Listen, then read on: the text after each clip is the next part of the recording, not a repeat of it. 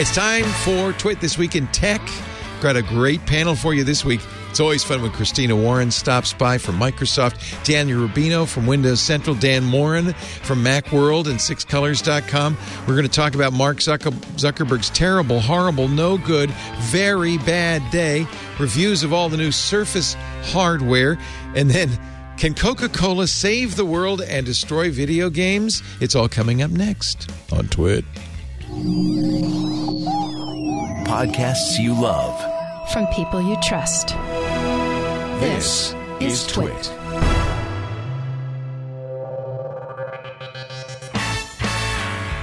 This is Twit, This Week in Tech. Episode 844, recorded Sunday, October 10th, 2021. Christina needs it. This Week in Tech is brought to you by Stamps.com. Save time and money with Stamps.com. There's no risk.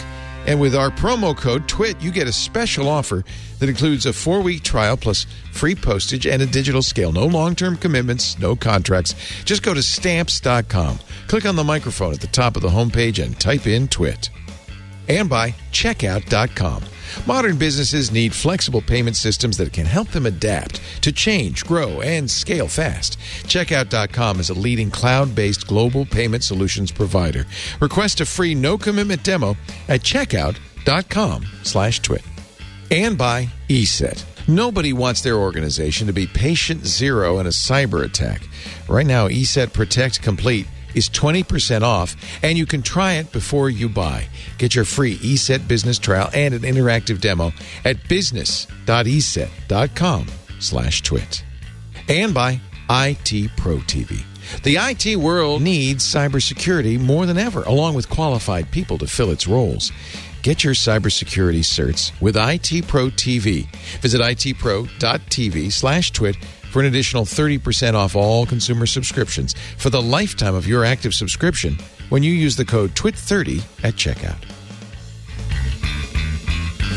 It's time for Twit This Week in Tech, show that covers the week's biggest stories. They're all big this week, I got to tell you, with the best tech journalists in the biz. Daniel Rubino's here from Windows Central. It's great to have you, as always, Daniel. I guess it's been a busy week. Brand new version of Windows coming out. Something for you it has to been talk busy. about. Yeah, it's funny. Of all the big stories to cover, it seems like Windows 11 is one of the smallest. But we'll talk about that in just a little bit. Also, some brand new Surface. With us also from Microsoft herself, Christina Warren. Always great to see the senior cloud advocate for Microsoft, who has been grounded thanks to COVID. Thank goodness. I think you were going to burn out. Probably, although I miss it, man. I can't wait to get back in the air again. Ignite is not on the road, right, this year? It is not. It is not. It's November, and it'll still be virtual. Yeah. When do you think you'll be doing the in-person things? I don't know. I mean, I hope next year, but I mean, it's also up in the air, right? Like we, our tentative come back to the office date. I mean, they've actually stopped giving us a tentative date. They finally gave up. Yeah, they're like, look, we'll tell you, but we're not, because they kept having to push things back, and but it'll probably be like January, February. Hopefully, things will be better. You were supposed to come back this week, actually. As I I think you're right. 4th. I think you're right. Yeah, that's right. And like probably a month plus ago, they were like, No. Things are looking up, though. I have to say, this is the first time I felt hopeful in quite some time about the virus. It seems to be that we're starting to turn the table all across the country, which is really good. Also with us, great to see Dan Moren. He's our Apple guy, SixColors.com. Great to have you, Dan. Pleasure to be here. Thanks. Apple owned last week. Right. So they have to sit back now. Take a week off. Yeah, take a week off. Yeah, because that's actually my first question. Don't they have some laptops to announce? When are they going to do that? Anytime soon? I think the guess is sometime. I mean, October seems a pretty solid bet. Probably not next week, since I know the Pixel event is coming up on a Tuesday, which is Apple's traditional day. So probably that last Tuesday, it seems like, which is also right before their quarterly earnings call. So that seems like a pretty good point to just sort of slot the 26th. in. Yeah, I would say the 26th. Yeah, that's my bet. Yeah, we're going to be doing the Pixel 6. We'll do a live stream, Jason Howell and I, on the 19th. That's a week from Tuesday. Apple usually sends out invites a week ahead of time, so I'm thinking we'll that day also get an invite for a 26th event. That makes sense. Thank you, Dan, for clarifying all that. Happy to help. Christina and I were talking about our exciting new Framework laptop, but you're gonna want a 16-inch MacBook Pro with the M1X or whatever. You're gonna want obviously. That. This is the problem. Obviously, this is a terrible time of year for tech lovers. It really is because we go broke, right? Yeah, everything. Just got an iPhone 13. Now I got to get a Pixel 6. Well, wait a minute. What about the Duo 2 from Microsoft? What about? Yeah. Oh gosh. All right. We'll change the subject. Let's talk about the internet instead of hardware, because of course this was Facebook's terrible, no good, very bad week in so many ways. Yeah.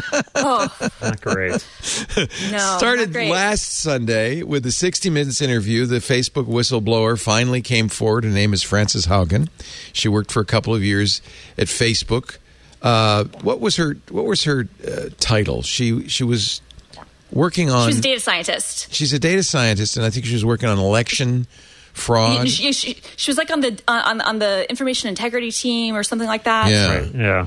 But, and I don't think she went there to blow the whistle or anything. I think she legitimately wanted to help Facebook do a better job. But when she saw what was going on, she started amassing documents from other departments, things she had access to but wasn't working on, and released them eventually to the Wall Street Journal, which has spent 2 weeks doing its Facebook files, bit by bit revealing things. And I guess the top line was Instagram makes young women feel terrible. Facebook knows about COVID-19 fraud but can't do anything about it. And in her division, Facebook, the day after the election, stopped protecting people from misinformation, which possibly had something to do with the January 6th insurrection. So that was Sunday night. The next day, Facebook, completely coincidentally, demonstrates to the world why it desperately needs Facebook by going offline for 5 hours. Some people might have had the opposite conclusion. I don't really need that so much. But Facebook, Instagram, and WhatsApp go down. The world trembles. 3.5 billion users go, what happened? It turns out that was an error by an engineer in one of their backbone facilities. Facebook published a post, which I think is accurate. You never know with Facebook. It's not fully detailed, but it's the way they work. They have a lot of network operations centers, all of which are interconnected via a backbone. So you'll request an image from one, and it can ask for it via its private backbone from the other. Those backbones are commonly taken down and updated. In this case, one was being taken down. They ran a program that was supposed to test backbone capacity before they put it back up. The program had a bug, and in the process, they turned off all of the backbones, then all of the routers, and then, and imagine this at Microsoft, they turned off all of the security stuff so they couldn't even get into the network centers to fix the problem. The card readers stopped working. They had to dispatch special ops teams kind of to the data centers, from what I read, to say to get in and actually with wire get the stuff cutters, back online. with bolt cutters. No, because at that point, if you've broken everything to the point that you can't get inside the buildings, Woof. We've had internal stuff go down before, where our internal, SharePoint or Teams or email went down, and that sucks. Don't get me wrong, that's awful, but I can't. When it's as bad as the building doors don't unlock. Oh my God! I can't imagine the amount of terror and just triage that had to go into place to get things back online, and then it takes hours once you do change the configuration thing for everything to repopulate through Right. DNS and to get the BGP routes reset again, as well as standing up stuff that got shut down that isn't used to being down. And then I'm sure testing everything to make sure everything's working the right way. I'm not a fan of Facebook, but I had nothing but empathy for the engineers that had to work on getting that back up, because the pressure must have just been terrible, because as you said, 3.5 billion people, it's your internal systems would be bad enough, but then all of your external systems, all of your customers, nothing is happening. You're hearing, I'm sure, nothing but phone calls from people screaming, when is this going to be done? Like there's a term we use in the industry called hug ops, kind of like, giving like empathy for the people who have to build stuff back up again. And is there an emoji for that? I want a hug ops emoji. I like that. There should be an emoji for that. But I mean, like I said, I don't think Facebook is the greatest company, but I had nothing but empathy for that scenario, because it's just nightmarish. I can't even imagine. It doesn't look like it was human error. It looks like it was, as always in these cases, a cascade of unexpected consequences that brought everything down. And by the way, Cloudflare, which had a great blog post trying to understand this before Facebook revealed what really happened, pointed out that this affects everybody, because suddenly all these requests to Facebook are getting rejected, and so people keep refreshing, and they keep hitting refresh. Right, which just makes it worse, right? The whole internet gets suddenly sluggish. We are so interdependent. I have to admit, and this is just paranoid Leo, I imagine Mark Zuckerberg in his mountain lair saying, we'll show those people, and pull the plug for 1 minute. Make it 5 hours, but it didn't reflect well on Facebook. I don't think they would have done that. So, the weird thing is, it went back down for another 2 hours on Friday. Mm-hmm. You would think that, we got this all. We're never going to let that happen again. We tested everything, right? We checked it all out, right? You guys tested that, right? Twice? You checked it in 1 week, twice. Right. I mean, I have to imagine, and I don't know what happened with that one, but I have to imagine when you're standing stuff back up and you're in such a hurry and you have so much pressure to get it back up, that maybe something wasn't, propagated the right way, and something was misconfigured when it came back online. Who knows? But at least that one, I think it just seemed like it was a normal outage. It wasn't like, okay, internally everything is down and externally. I mean, because to me, that's the nightmare scenario of everything being down everywhere. It wasn't intentional, but it did underscore how important Facebook is to the world economy, especially in countries like Brazil, where everybody uses WhatsApp. And not just for talking to each other, but for business. So many, many mom and pop businesses lost thousands of dollars due to the outage. It really shows how interconnected and how important, how into the wiring Facebook is, which just to me means another reason we got to really scrutinize them. Well, the WhatsApp thing is a great example. Yeah, I was just saying all the stuff that we've heard recently with Apple and antitrust as well, but Facebook has also been under scrutiny for that. And I think it is a good example of the fact that there are so many services and so many things that depend so heavily on it. I was thinking back to, I was on vacation in Mexico a few years ago, and if you were in your room and you wanted to contact the front desk, they didn't have phones. You WhatsApped the front desk to ask for services and stuff. Yeah, that was just the way it was, right? And it's like, it's so prevalent and so people are so dependent on it that you have that moment of being like, well, is this a monopoly? Like, is this something where they control so much of this? But because it's so global, rather than being focused in the U.S., you don't see as much scrutiny on it, at least from like the U.S. government. So you're exactly right. Like I've even dealt with big brands in other countries where their customer service is almost exclusively through WhatsApp.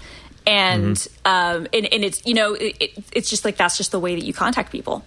So the whistleblower testified in front of the Senate, the Commerce Committee, on Tuesday, and basically said it's time for Facebook to declare moral bankruptcy, which I thought was an interesting concept. We know about email bankruptcy, where you just you throw up your hands and say, I'm never going to get to your email. I'm throwing them all out and starting over. Her opinion was Facebook should say, we didn't mean to create this monster, but it's a mess and we don't know how to fix it. Help us. I'm not sure I agree, and I'm very curious what you all think. I'll start with you, Dan. I don't know if I think Congress is the place to go for help, because I don't think anybody who thinks Finsta is a Facebook service clearly should not be in a position to regulate Facebook. That was, of course, Senator Blumenthal. It's hard to say, because the question is, when you get to that size, and Apple is also in a position that's dealing with this right now, there really aren't a lot of other things to turn to besides government regulation, right? I mean, the market is so self-sustaining at that point because it's so big and it keeps getting bigger that I think that it's really tough to be like, well, the competition will take them down. I mean, how could you start a competition at this point to take on Facebook? Nor could users. The stakes are so large. We've seen dump Facebook movements, but they've not in any way impacted. It doesn't catch on, right? Yeah. I mean, I think that's the question is, and I agree that the Congress is not always the most technologically savvy, but I think in terms of sort of trying to figure out like what are the tools we can deploy, they may be the only they may be the only recourse at this point, because I don't know. The problem, it kind of goes even larger than this in some ways, because as long as Facebook has that, obligation to its shareholders to try and maximize value, they're going to try to make as much money as possible. And sometimes that's going to mean cutting those moral corners. And I don't think there's an incentive for them not to do that, despite what Zuckerberg says. Christina, very famously in 98, the Department of Justice sued Microsoft. Yep. And while, it went on for a decade and eventually there was a consent decree, I think it's safe to say that was successful in the sense that it got Microsoft to kind of sit back a little bit, not be so aggressive in the market, not pursue its monopoly. One of the things Microsoft does is kind of Facebook's taking a page from that playbook is if there's a competitor, invite them in, find out how they'd work, then either buy them or steal their technology and duplicate it. Microsoft used to do that, engulf and devour. But they stopped. Embrace, extend, extinguish. Yes, that's the word. That's the phrase. So, but I think it's fair to say that DOJ investigation succeeded in stopping. And here's the interesting point. It forced Microsoft to reassess, do the right thing, pivot, and actually become a stronger company under Satya Nadella with web services. Yeah, I mean, I think that's a good point. I think the interesting thing there, I mean, obviously there were different scenarios. I think that I've talked to people who, I mean, obviously this was decades before I worked at the company, right? And so I don't know what was happening then. You don't speak for the company in any respect. No, I don't. I don't speak for the company in any respect. But and this was decades before I worked there. But what the circumstances with that, I think people that I've talked to who either were there then and some of them are still at Microsoft, some of them aren't, what they've said is that it did maybe change like the nature and how things were focused at the company. And the culture, but it took a long time. There was a dark period after that investigation where the company did suffer for a long time. So I think you can look on the net of it that even though the DOJ investigation was ultimately unsuccessful, like they Microsoft won an appeal. They weren't broken up. There were some consent things and some changes that were made, but ultimately the government didn't win. There were still, by going through that process, I think it's impossible to say that there wasn't substantive impact on the company. But what's interesting is that although that, I think you could look at it and say, well, see, this had a good impact. It also did during that period of time. If you look at like when the appeals and all those things were happening, was the exact same time that Google and Facebook were really starting to go up and rise. You can make the case that if Microsoft hadn't been slapped down, Google and Facebook might not exist. Right, and so I'm not opposed to government intervention, and I'm not opposed to there being regulations. I think that that's important. I'm with you. I'm a little bit leery sometimes, I think, on just deferring to them because I don't think they understand the technology well enough. And I do feel like sometimes some of these things that are interconnected to the point where, I mean, this is actually, I think, something that some of these companies, Facebook in particular, have learned from the Microsoft, lawsuit stuff, is that the way that they've built their services together, it would be very difficult to break them apart in a traditional way. So I'm in favor of more oversight and regulation if it's done the right way, but I'm also kind of leery about what impact it can actually have. I mean, if your goal is really just to slow down the business and make them have to reassess, then say that. But if you're saying that your goal is to actually, make some sort of substantive change on a policy level, I guess I'm a little bit more cynical and skeptical that that's actually going to be achieved through legislation. What do you think, Daniel? Can we learn anything from what the DOJ did with Microsoft? Is that any template for what could happen with Facebook? Would it work? This is a very, obviously, as you all pointed out, complicated problem. Yes. One that we've predicted and seen even in dystopian movies like Blade Runner and RoboCop, where we always see the runaway corporation that becomes so vital and crucial to the infrastructure and systems that it's almost impossible to displace it without taking down the entire system. And that's where these services are headed. I'm not sure we're there right now. Facebook went down, and as you pointed out, there were some ramifications from it, but it's not like we headed towards nuclear war. It was just very inconvenient. As far as you know, Daniel, as far as we know, right? But you're also right. Where traditionally government intervention would be the solution here, but as demonstrated this week, the government is quite, at this point, incapable of understanding the technology, and it's easy to make fun of them for that. However, if you don't do this stuff full time, it is very difficult to understand all those details.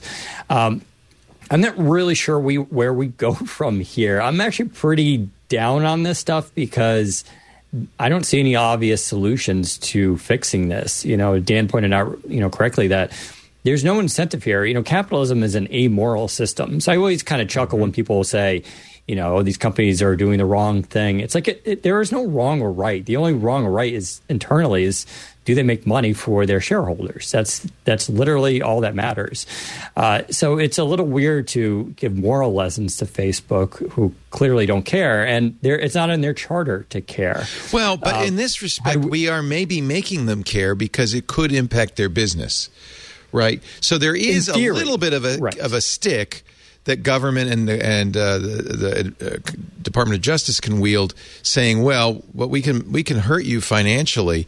And so if you're thinking long-term financial success, you might say, maybe we should be a little bit better at what we do. It's just historically where we come down to fines from the government. They've always been, these companies make so much money now. Yeah, it doesn't matter. They just pay it off. Yeah, look at the EU fines. Google pays $168 million. Big deal. It's nothing. Can they financially hurt them? Is that possible? How big of a fine do you have to leverage to get to a point where it is a major disruption? I mean, there was the whole thing about when when Facebook went down for 5 hours and Mark Zuckerberg lost $7 billion. And everyone's like, boo-hoo, he's got $120 billion. And he'll get it back. In fact, he probably has already. He'll make it back. Yeah. So can you hurt them? I don't know if you can. Mark Zuckerberg's response to the testimony was very typical Facebook, which is a lot of hand-waving, misdirection, and ultimately Facebook says, regulate the internet. Get rid of that Section 230. We don't like that, which had nothing to do with this at all. He writes on Facebook, which I would, as you can see, I'm not logged in because I don't have a Facebook account, but I can kind of read what you want to see more of Mark Zuckerberg on Facebook? No, thank you. No.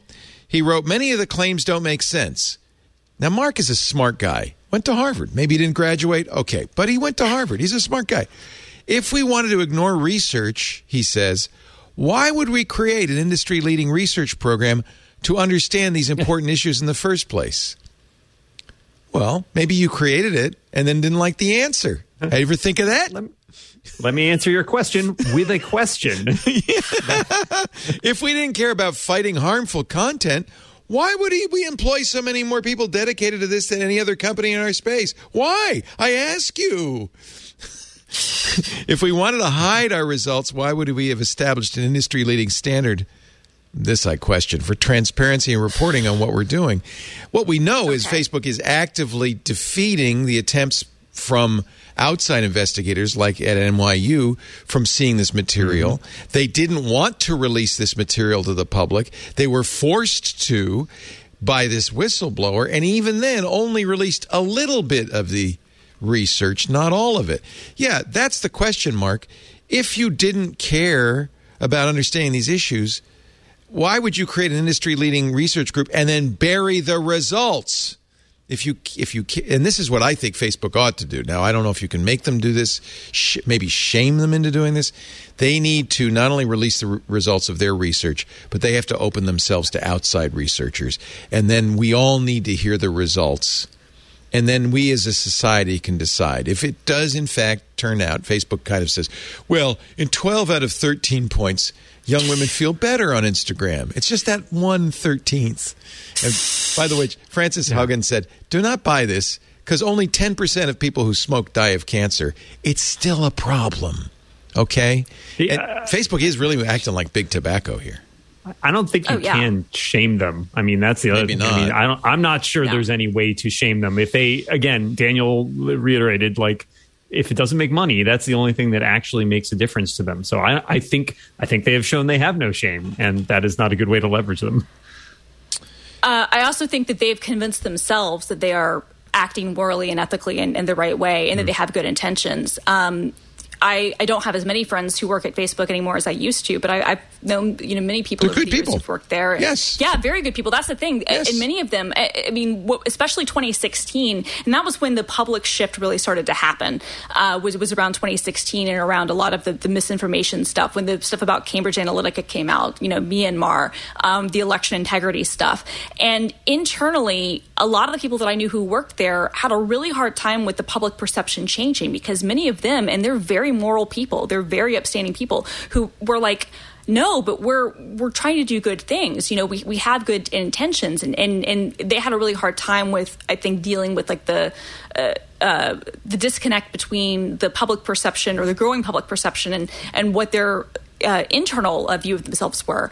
And so even now, I still feel like most of the people who work there, especially the executives, A, I don't think they can be shamed, but B, I think that they've convinced themselves that no, we're doing the right things, and the way that we're going about these things is for the good of everyone. Yes, of course, it makes us money, but we're on the straight and narrow. So trying to convince them, I mean, if genocide hasn't been enough to convince them, say, hey, maybe we need to take a serious look at how our platform is being used, I'm not sure if the health of teenage girls is going to move the needle. I think that's a really good point with the institutions in terms of institutional memory and how things operate. We have to think of even some of the worst dictatorships in the world.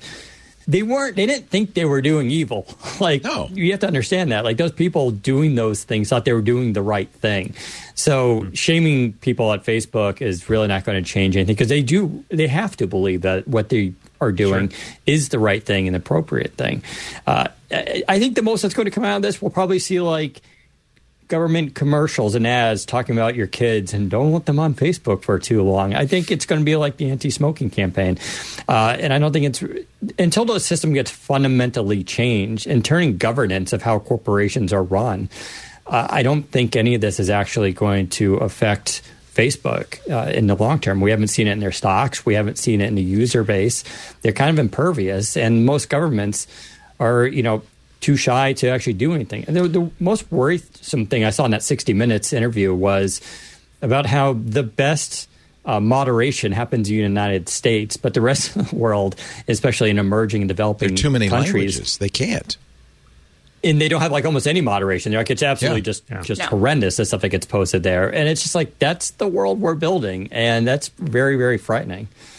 Yeah, if they're going to lose out anywhere, I think there's a very long-term thing where their user base tends to be older on average, I think. And that's part of the reason they acquired things like Instagram and WhatsApp, right? To expand beyond just the core Facebook. Because we've seen, most kids today, teens, etc., they're not spending time on Facebook. They spend time on TikTok or something more like that, right? So their user base will age out eventually, but they're also so huge at this point that they're going to just keep going for a really long time, regardless of whether or not that's where the place where people are going or not, because it takes a long time to run out of the billions of dollars they have. The other thing I would add, and I'm sincere when I say this, while I acknowledge the issues, is that it isn't. I don't think it's fair to blame technology, big tech, social media for our own flaws. And this doesn't come out of Facebook. Facebook is a mirror of the world. It maybe is an amplifier. I think you make a case that it amplifies. But really the problem, the polarization, the issues with climate denial, all of the problems we have in this world are created by people, not by big tech. I think that's true, but I think that the important distinction here, and this is what I think Frances Haugen was kind of talking about, and what's important is that when they change their algorithms to juice things for engagement and for a reaction, and when they determine what content they're going to show you and what content they're going to amplify. And, it all started when they got rid of the reverse, kind of timeline and they started to show things algorithmically. And when they make the decisions about what types of content they're going to bubble up and show and what they're going to really try to get people to engage the most with because they know they'll spend more time on the site, then I do think it changes things a little bit. And you're right, these are human problems, but we haven't had this situation before. And that's why there aren't, direct parallels that we can make with things that have happened in the past. Obviously, mass media has existed, for at this point hundreds of years. And people, by the way, said the same thing, and I remember it very well about TV. I mean, TV's destroying our youth.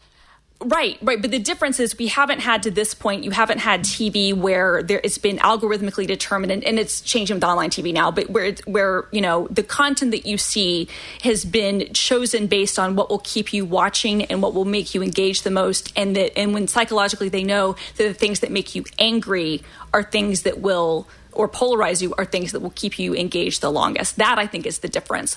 You've had people who would program content and would put, that's the whole story of talk radio and get people to have a reaction. But when Look what happened to talk radio. As soon as they discovered that, talk radio turned into a cesspool. 100%, and that went along with in the government deregulation in terms of ownership of airwaves and loosening restrictions in terms of what sort of content could be on the radio and whatnot. So that went a lot into it. But I think that the interesting thing is, if this were all stuff that was organically being displayed to people, I would have an easier time with that argument that this is just a human problem. But it's not organically decided. It's algorithmically determined in a way for people to be the most incensed and engaged and spend the most amount of time on the site. This is doing what Daniel was saying. This is optimizing for profit. In fact, that's what Frances Haugen said. They prefer profit over people. And that's what algorithms do, unless you tune the algorithm to do something else. But why would you? You're a business. We're going to tune the algorithm to increase engagement, to make more money, period. And you see what happens on YouTube? You see what happens on Facebook? Yes. It radicalizes people. So it's a dangerous system we're setting up. Yeah. I mean, we're going to have you can't have unlimited growth for companies, even though that's what the stock market wants and believes in. And, and then even if you get into regulation, it's like, what, are you going to regulate good behavior? Who determines that? How do you enforce that kind of thing? Who determines what good is? But these systems are built, you're right. They are mirrors of our own actions, but those algorithms do happen to, the human brain They're is funhouse mirrors, aren't they? Flawed. They take us and they distort the worst of us, and with the result. I want to actually talk about algorithms because there's an example of algorithms that nobody's paying any attention to that could be worse. Actually worse. We got a great panel. I want to take a break right now because we're half an hour in. I want to introduce again a fabulous panel. Daniel Rubino for Windows Central. Yes, we'll get to Windows 11. That's why Daniel's here. Dan Moren on the Mac side from sixcolors.com. Yes, we'll talk about the iPhone 13. That's why Dan's here. And, of course, Christina Warren, Senior Cloud Advocate for Microsoft. Yes, we will talk about Animal Crossing and sneakers. That's why Christina is here. That's why I'm here. Yeah, that's why. A really great panel. Our show today brought to you by Stamps.com. There are all sorts of challenges to being a small business. I have become intimately acquainted with all of them. One of them is, where's the stamps? Who has the stamps? We gotta mail a package. How are we going to do that? Stamps.com solved that for us more than a decade ago. And I don't know if you have a small business. I don't know why you would do anything else. Look, I love the post office, but the last thing I want to do is go down. We used to send people down to the post office to wait in line. That is just expensive and senseless when you can do everything you want to do at the post office from your computer, your printer. You don't need a postage meter. You just need Stamps.com. You'll even save money. You'll send packages and letters for less with discounted rates. And by the way, this is really good news. It's not just the U.S. Postal Service. Now Stamps.com does UPS as well. So since 1998, Stamps.com has been an indispensable tool for more than 1 million businesses. They bring the services of the U.S. Postal Service and now UPS right to you and your computer. If you are an Etsy seller, an Amazon or eBay seller, if you send out brochures or bills, anything you do, Stamps.com can make it easier. It fills in the address from your software automatically. It fills in the return address from your address book. It even prints your company logo. It'll even do it right on the envelope. You don't need stamps at all. You don't need a postage meter. You can mail any letter, any package, anywhere you want to send. And man, the discounts, I got to tell you. No, you save money on postage from the U.S. Postal Service. Stamps.com has been a partner of Twit for 10 years now. If you haven't tried them yet, I don't know what you're waiting for. I've been telling you about this for a decade. Cut the confusion out of shipping. Stamps.com has a new rate advisor tool, which is great because you can use it with both UPS and USPS to figure out what's the best way to ship, what the timelines are. And I just love it. You'll save time. You'll save money with Stamps.com. And you know what? We've got a deal for you that is completely risk-free. If you go to Stamps.com, there's a microphone at the top of the page. Click that. Type in TWIT. You'll get a special offer. It includes a 4-week trial. You get free postage. You get a USB scale, which is real. Oh, it's nice. You don't have to click a page. You just type into it right next to the microphone now. That's great. You'll get that USB scale, which makes it so that you always know how much. Just go to Stamps.com. Type in TWIT at the top of the homepage and try our offer. It is a great deal, including $55 in postage coupons that you can use over the next few months, saving you even more. I just think it's a fantastic deal. No long-term commitments, no contracts. Stamps.com. Use the promo code TWIT, T-W-I-T. Never go to the post office again. Unless you want to say hi. Because you know what? I love our postal carrier. I like stopping and saying hi.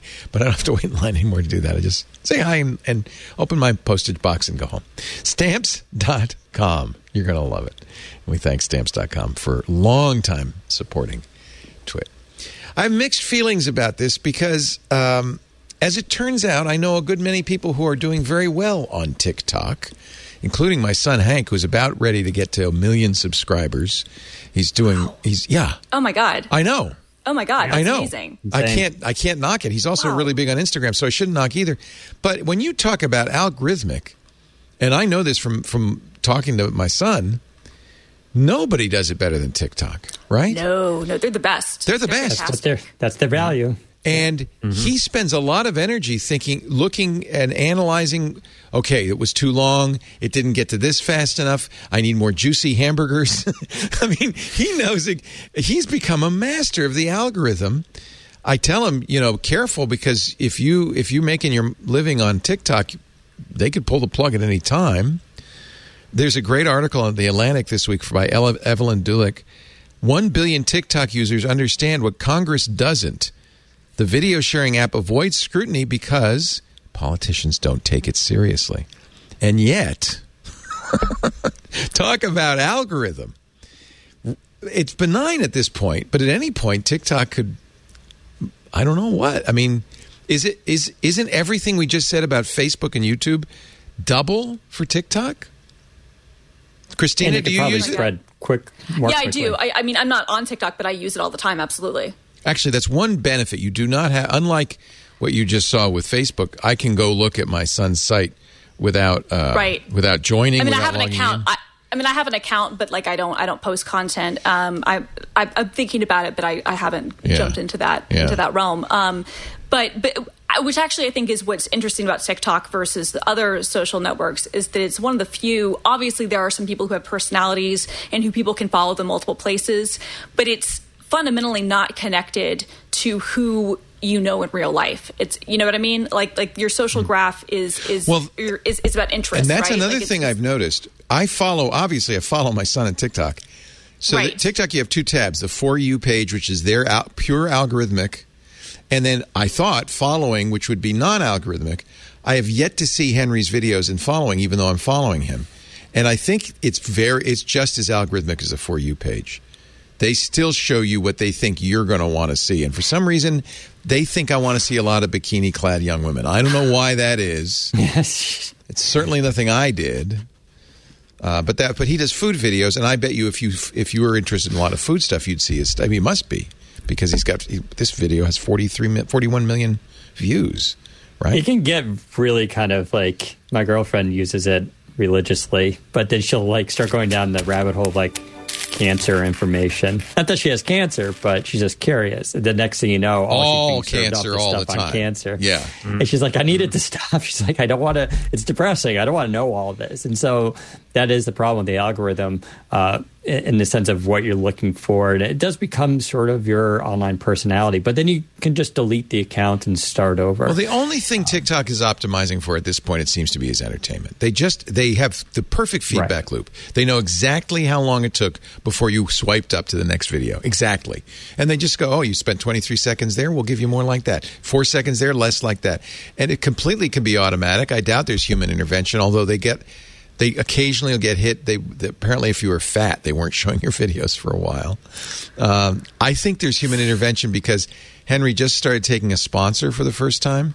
And I notice anywhere where he shows a product placement, it's a spice, and he shows it briefly, like a second, the 1/10 number of views. So I think that they are somehow algorithmically saying, no, we want to make our money, not his money. And so they don't promote that as much. But you can see immediately the effect of the algorithm, very directly. They're doing it benignly, though. Like, nobody's complaining. I'm not seeing... I guess if you followed Donald Trump, you'd see a lot of Trump videos. I don't know. Is there an argument that it's just like... I just wondered if it was by... I mean, how much of this is by chance? I mean, I don't think entirely, obviously, but there does seem to be almost more of a virtuous cycle there in terms of, like, if positive content is the stuff that bubbles to the top as far as TikTok goes, then maybe that helps reinforce that, as opposed to something like Facebook, which seems to thrive on the negative content. And it could have just as easily gone the other way, but for some reason Oh, that's a good point. They could be doing outrage. They're not optimizing for outrage. They're optimizing for fun. For enjoyment. Which Not is yet. the flip side. Not yeah, yet. right. Not to say that couldn't change. And that again, I'm not sure how much of that is just by chance as opposed to something that they like hit upon, but yeah. It's really interesting. I mean, it's funny because I shouldn't say they've not been scrutinized. Last year under President Trump, he wanted to force him to sell. In fact, there's Satya Nadella talking at the Code conference with Kara Swisher said that was an interesting thing. What did your boss say, Christina? Autumn. Yeah, it was an odd autumn, and he said He said we didn't go to them; they came to us, which I thought was. We never knew the details of this, but we knew that Microsoft was in the running to buy TikTok.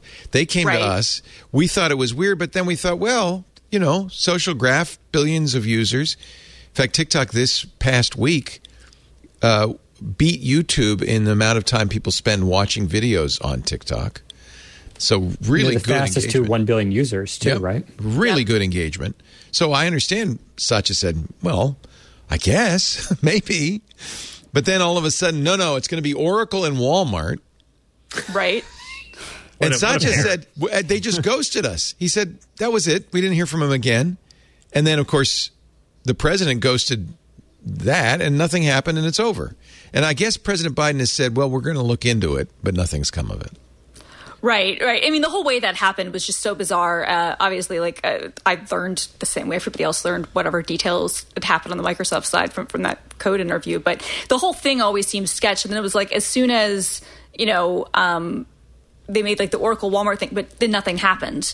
Then, Trump lost the election and it was like, oh, well, guess that's not happening. It's over. And it's over. The executives, guy had left Disney to go to TikTok. Then he had to leave because he was like, hey, I wasn't even part of these conversations.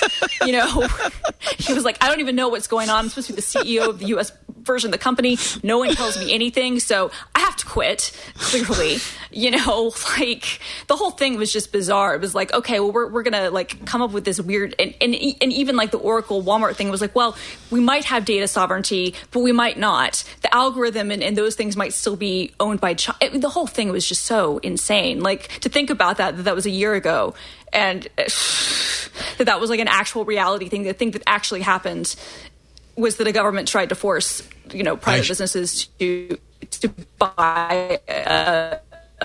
I should point out. And let's not forget that Trump wanted a key fee He said, and you're going to give me some of that money. Yes. And I'm going to get a VIG on this. Thank you. He wants a little VIG. They call it in real estate, New York real estate. They call it a key fee.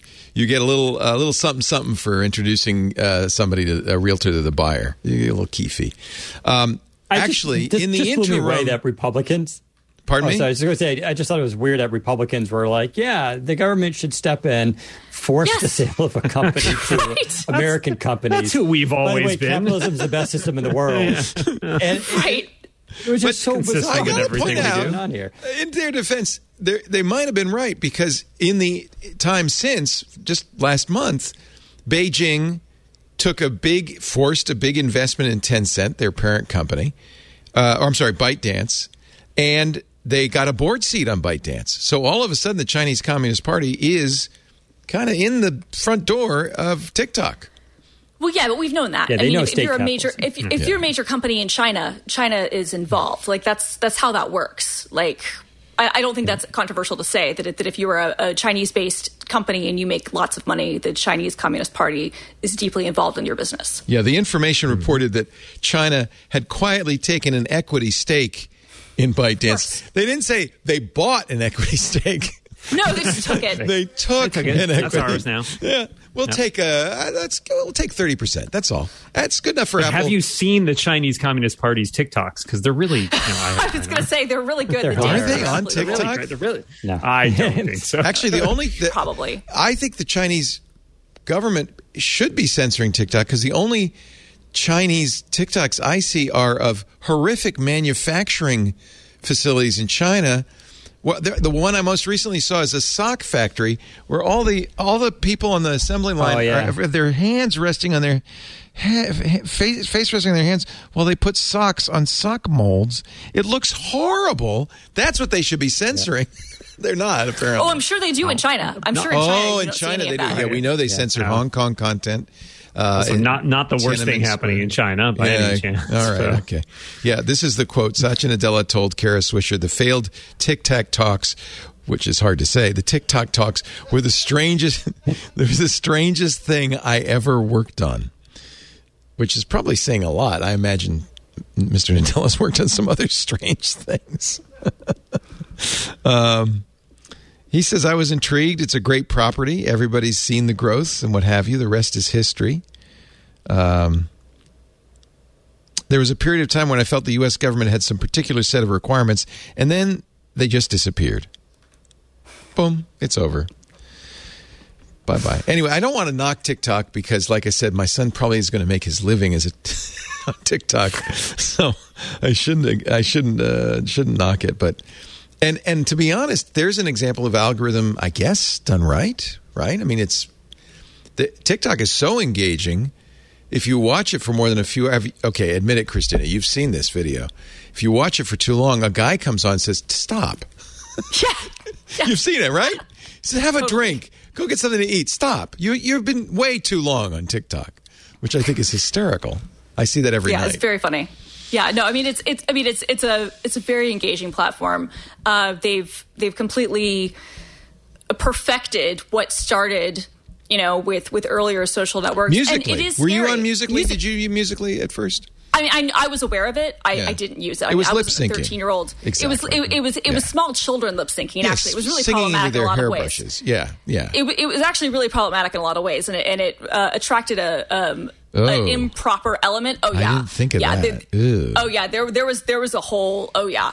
So I was aware of it because I worked at Mashable and we covered those sorts of things, but I wasn't on it. It was shocking to me when it rebranded and then it became so big. And they executed, to their credit, they executed hardcore, right? Because a lot of it isn't fundamentally that different than Vine, except the execution. And I think the moment in time was different. And the algorithm, that For You, is just so good. That For You page is just incredibly powerful. And it is kind of scary. I don't know what the solution is, but it does show you, okay, you take what Facebook and Twitter and Instagram and some of these earlier services started doing, 15 years ago. And now this is, taking those learnings, but better and more modern and using better technology behind it, and with an audience that largely has never grown up without this stuff. And so it's right now, as Daniel was kind of saying, like, this stuff seems to be good, but it could have just as easily gone bad, and it could just as easily go bad, right? Like if ByteDance decided to make changes to their algorithm and wasn't about, like, you know, showing joy, exactly.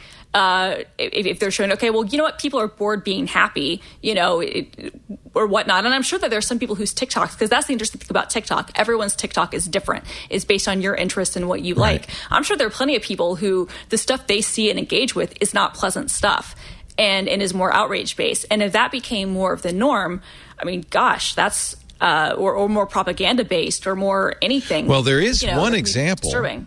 The middle-aged housewife who said, let's all buy tickets to the Trump rally and not show up. Right. In fact, some say that's why the president at the time wanted to kill TikTok. Ban them. Yeah, no, that was the rumor. Yeah, no, and that was hilarious because that went viral because they had the free thing. And it was a great troll. And the Trump thought that they had 100,000 people. Thought millions would show up at the rally. They had an outdoor event area set up because they expected so many people, and nobody showed up. It was a great. Herman Cain still got COVID. He still died. He died because of that event. Yeah, but that was an example of TikTok being used politically, probably grassroots. I doubt it was the Chinese government that did that. But still. Oh no, exactly. But I mean, and that's actually an interesting thing to think about. Like, if governments or if propaganda forces or if other things really wanted to use these, and I'm not even talking about the U.S. per se. That's what I'm saying. Mess with us. I'm not even thinking the U.S. per se, but like, look at what happened in Myanmar, right? Like, what happened there was the government figured out that we can use the power of Facebook and this information, and we can spread this, and we can create this outrage. And you've seen similar things happen in India, which then becomes ironic that the Indian government are being such fascists about But this is speech, an example because it's WhatsApp, which is private messaging and is being used in some horrific ways in India and other countries. Yes. But what do you do about that? That's private messaging. What are you saying? Should Facebook read every WhatsApp message? No, of course not. No. If anything, they're trying to. I mean, that's one of the reasons I think that they're so in favor of encryption. They don't want the responsibility, right? Which I understand. Mm-hmm. Like, AT&T. It's not like you could sue the phone company back when AT&T was the only phone system. You couldn't sue them for the way people use the phones. You still can't sue common carriers for what happens on the common carrier. You cannot sue a phone company because people planted, the 9/11 attack over the phone. Exactly. They're not responsible for that. Right. So really, the problem with Facebook is we don't know what it is. Is it a common carrier? Is it a platform? Or is it a media company? If it's a media company, if it's a Fox News or an OANN or an MSNBC, the First Amendment says you can't do anything about it because they're expressing a point of view that's protected by the First Amendment. If they're a social platform that says, no, we're not going to put our thumbs on the scale. We just want to connect you with your family members and your loved ones and your high school sweetheart, then that's fine. That's harmless. There's no... Until terrible things happen. Right. And they kind of skate because of that whole point that they're you're right saying in between, aren't they? Right, because they don't so even on the First Amendment side, there are limits to what you can do under the First Amendment. Speech, is not entirely free, but because we don't regulate them as that, and then the whole section. Now we're verging back into Section 230. I don't think there's much. The government has not done much to correct Fox News for COVID misinformation, for instance. Sure, right. They can get sued, but there are limits. The limits do exist, but they're not. I mean, the bar is high. Yeah, as it should be. As it should be. Agreed. So this is maybe that's an interesting choice of words, Daniel Rubino. That they're skating, they're getting by pretending to be a media company when it's convenient, pretending to be a social network when it's convenient. That's always been their MO, right? Is that's always been the essential question: are they a platform or are they a publisher? That's always been the essential question. And the they're a little bit of both. Yes. And they are, and they are what they are when it's convenient. I think that where it becomes, even their common carrier stuff. WhatsApp, I think, is an easy common carrier argument to make, although that would open up the regulation. I think WhatsApp is very easy to make that. I think Facebook and Instagram are different because it does determine, they have a role in their algorithms and in their policies and their procedures on what you see and how you see it and what is uplifted and what is not. And they also let you pay to amplify things, right? Like you can do, promoted posts, which is a huge part of how people see content. And that's a huge part of their business. Right. And so that, to me, then takes the common carrier element out of it for those platforms because they are a publisher in those senses, even it's not like the phone company said, hey, I think you'd be interested in some more terrorist phone calls. Would you like those? Exactly. They don't do that. They are a pure platform. It's really an interesting, we've never seen anything like this before. The information warfare potential with this stuff is just truly frightening as governments become more aware of how you can weaponize this technology. Like having a phone was one thing, but it's not like, China all of a sudden started calling everybody's phone in the United States and being like, the president is bad or something like that. Like technically that we do that internally. We don't need China to help. Right. But like that didn't happen. But now with these apps and services, as soon as countries and governments figure out how they can weaponize this stuff, it becomes very dangerous how they can sort of manipulate the algorithm to show content, whether to their own people in their country or other people. That's the case Ben Thompson makes on Stratechery is Congress is not going to regulate Facebook because it's too useful to individual members of Congress for their own benefit. Oh, yeah. So you're never going to see regulation because governments, he says that's the thing to really fear. As you say, Daniel, that's the thing to really fear. Once governments get savvy enough to say, oh, we can use this. That's what happened in Hitler's Germany. Joseph Goebbels, the propaganda minister, said this new medium of radio, this is really useful. We can really use this. And they did to great effect. Now you've scared me. Now I'm really worried. It is frightening. We haven't seen anything yet, in other words. Yep. All right, let's take a break. Windows 11 is here. Something a little lighter. We're all going to jump through it. We're going to jump through a painting and do a little tap dancing. When we come back, Daniel Rubino actually wanted to jump through the window. He's ready to jump through a surface into the sand trap that is Windows 11. We're doing that in a second when we continue. But first, a word from our sponsor. Our show today brought to you by Checkout.com. Tech should not stifle innovation, right? We can agree on that. Unfortunately, tech sometimes does, but especially when it comes to, this is the pain point in e-commerce, payment systems. Traditional payment systems, heavily layered, disconnected. Businesses look at them as a cost center. They know it could be done better, but how? Well, Checkout.com. Modern businesses need flexible payment systems that can help them adapt to change, to grow and scale fast. I just found out, I think Checkout is one of those things that you're using without knowing it, right? They have a tech that approaches payments with a radical new lens. Checkout.com partnered with Oxford Economics. They conducted an end-to-end analysis of the payments value chain for merchants. Like one of the big pain points, false declines. It happens to me all the time. I don't know why. I'll try to buy something and say, nope. It costs U.S., U.K., French, and German markets $20.3 billion. $12.7 billion went to competitors, but a horrible $7.6 billion entirely written off, lost forever. The study found that merchants aren't currently optimizing the consumer's, I like how they put this, significant willingness to pay.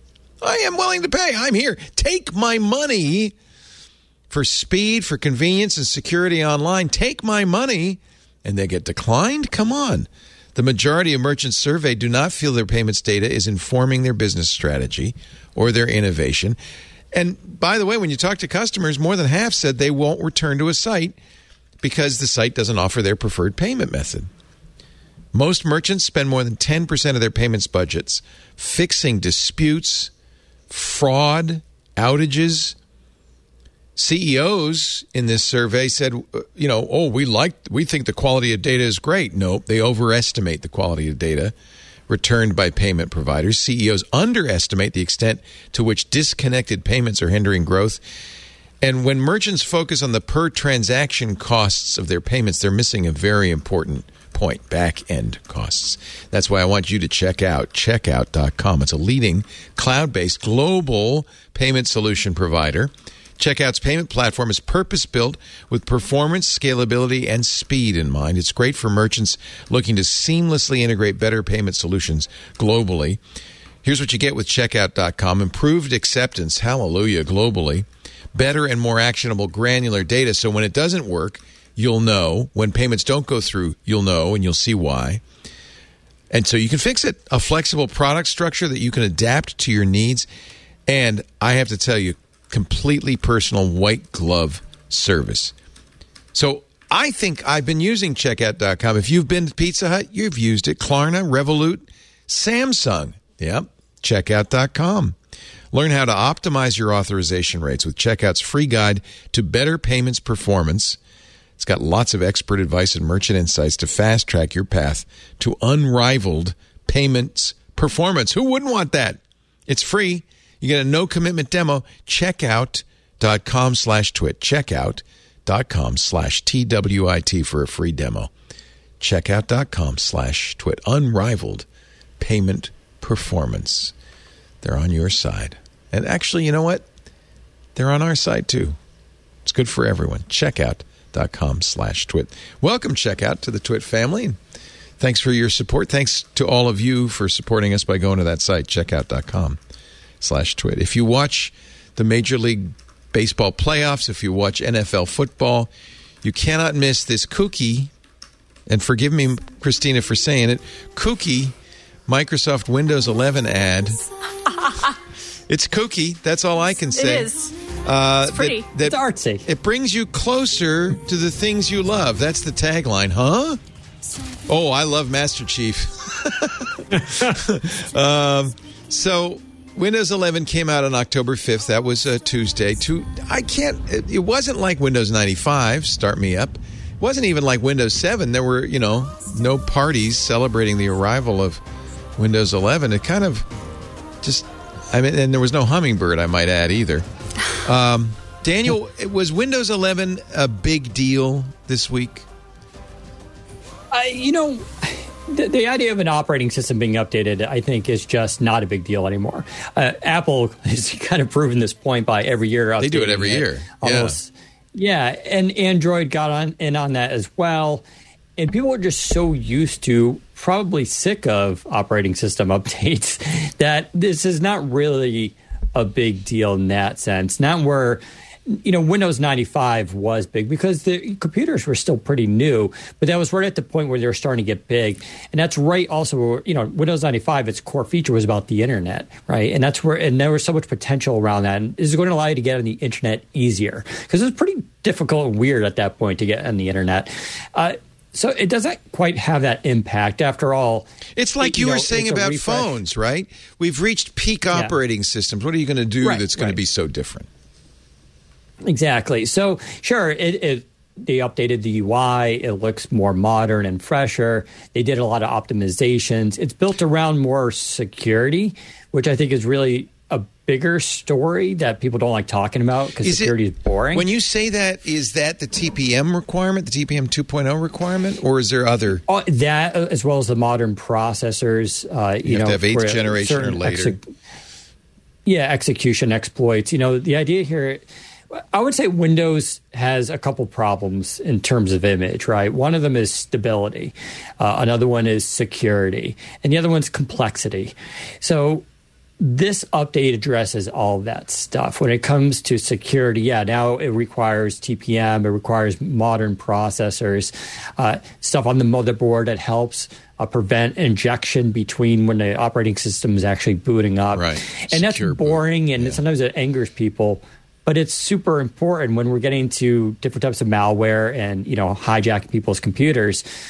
It's very important for them to address that. After all, I've seen a lot of Google Chrome commercials for Chromebook where they're like, you don't need a virus scanner. Yeah, same thing. Because it's still Yeah, it's still fun to go after Microsoft for security. Right. Same thing when it comes to stability, right? Blue screen of death is hilarious because it's a cultural meme at this point, which is insane. Yeah. But when you look at the numbers between the, going by what Microsoft says, right, that 99% of the computers with the modern hardware running Windows 11 have a crash-free experience. And that's the way it should be. But they can't do that. They say 99%, but they didn't say what that number was for Windows 10. Could it have been 98.9%? It could have, probably wasn't. Okay. I think is the point. Windows 11 is, if you're running it on the, approved or recommended hardware, it's more reliable in your experience. Very stable. Okay. I would actually argue, and that's... It's been stable for a while, though. Windows 10 the blue screen of death kind of went away, right? Mostly. Yeah, it was still kind of there. They were supporting a lot of very old hardware with Windows 10, and now they're actually making that demarcation. That's one way to get rid of them. Yeah. Stop supporting core duos. Yeah.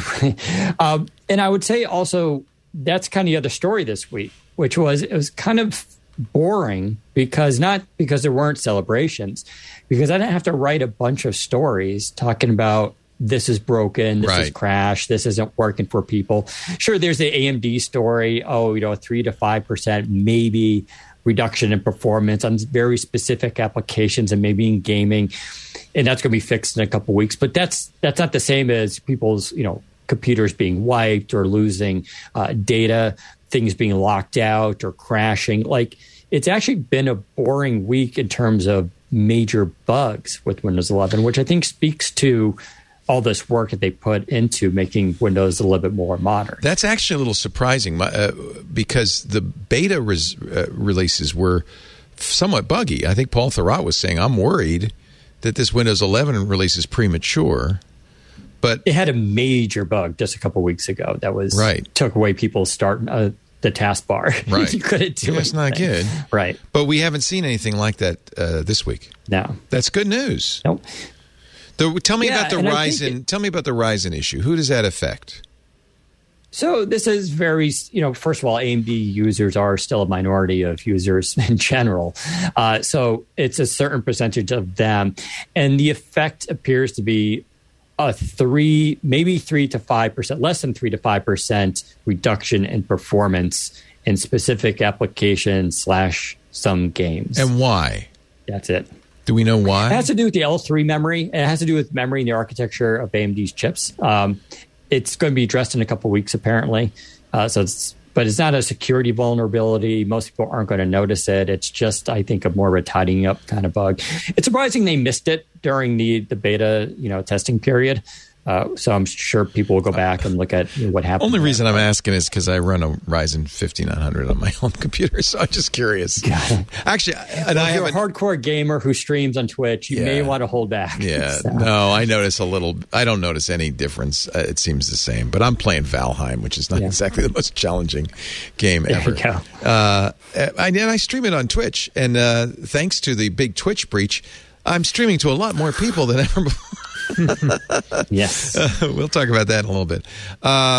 Okay, so Christina, did you put Windows 11 on your brand new framework, or did you put Windows 10 on? Oh, yeah. Oh, yeah. Oh, no. I've been running 11 since I've been on internal stuff, I guess, since like May. And you're the insider's insider. You're really inside. Yeah. And obviously, I haven't worked on the product or anything, but I was, just as a disclosure, I was involved with the developer launch event that happened back in June, and I have great respect for the Windows team, but I don't work on Windows. But yeah, no, I've been running it, I guess, for almost 6 months at this point, and I love it. Like, I love the UI changes. It was interesting going through like the dev process and seeing how things were being added back and how, more features were being refined. Obviously, this is still, I think, just kind of like a work in progress, kind of like Windows 10 didn't come. Like, there were all software is. Windows 10. That's the new at this thing. Point, yeah. No software ships done. And it started with gaming. Right. It started with, actually, Mary Jo Foley said, no, it started with Google, with Gmail, which was in beta for a decade. Software isn't done anymore. It ships, and then there are many, many patches over a period of time as it gets better and better. But 11 seems fairly stable. I think it's beautiful. I have to say. I love the look. I like it. I don't mind look. the centered menu. They need to do a little work, and I'm sure will on the start menu. The recents thing is a little, or whatever they call it, recommend is a little big, but there's little things like that, and I'm sure StarDock will allow you to tweak it. Jim Salter, and you would expect this from Jim in Ars Technica, says the best part of Windows 11, Linux. WSL2. Absolutely.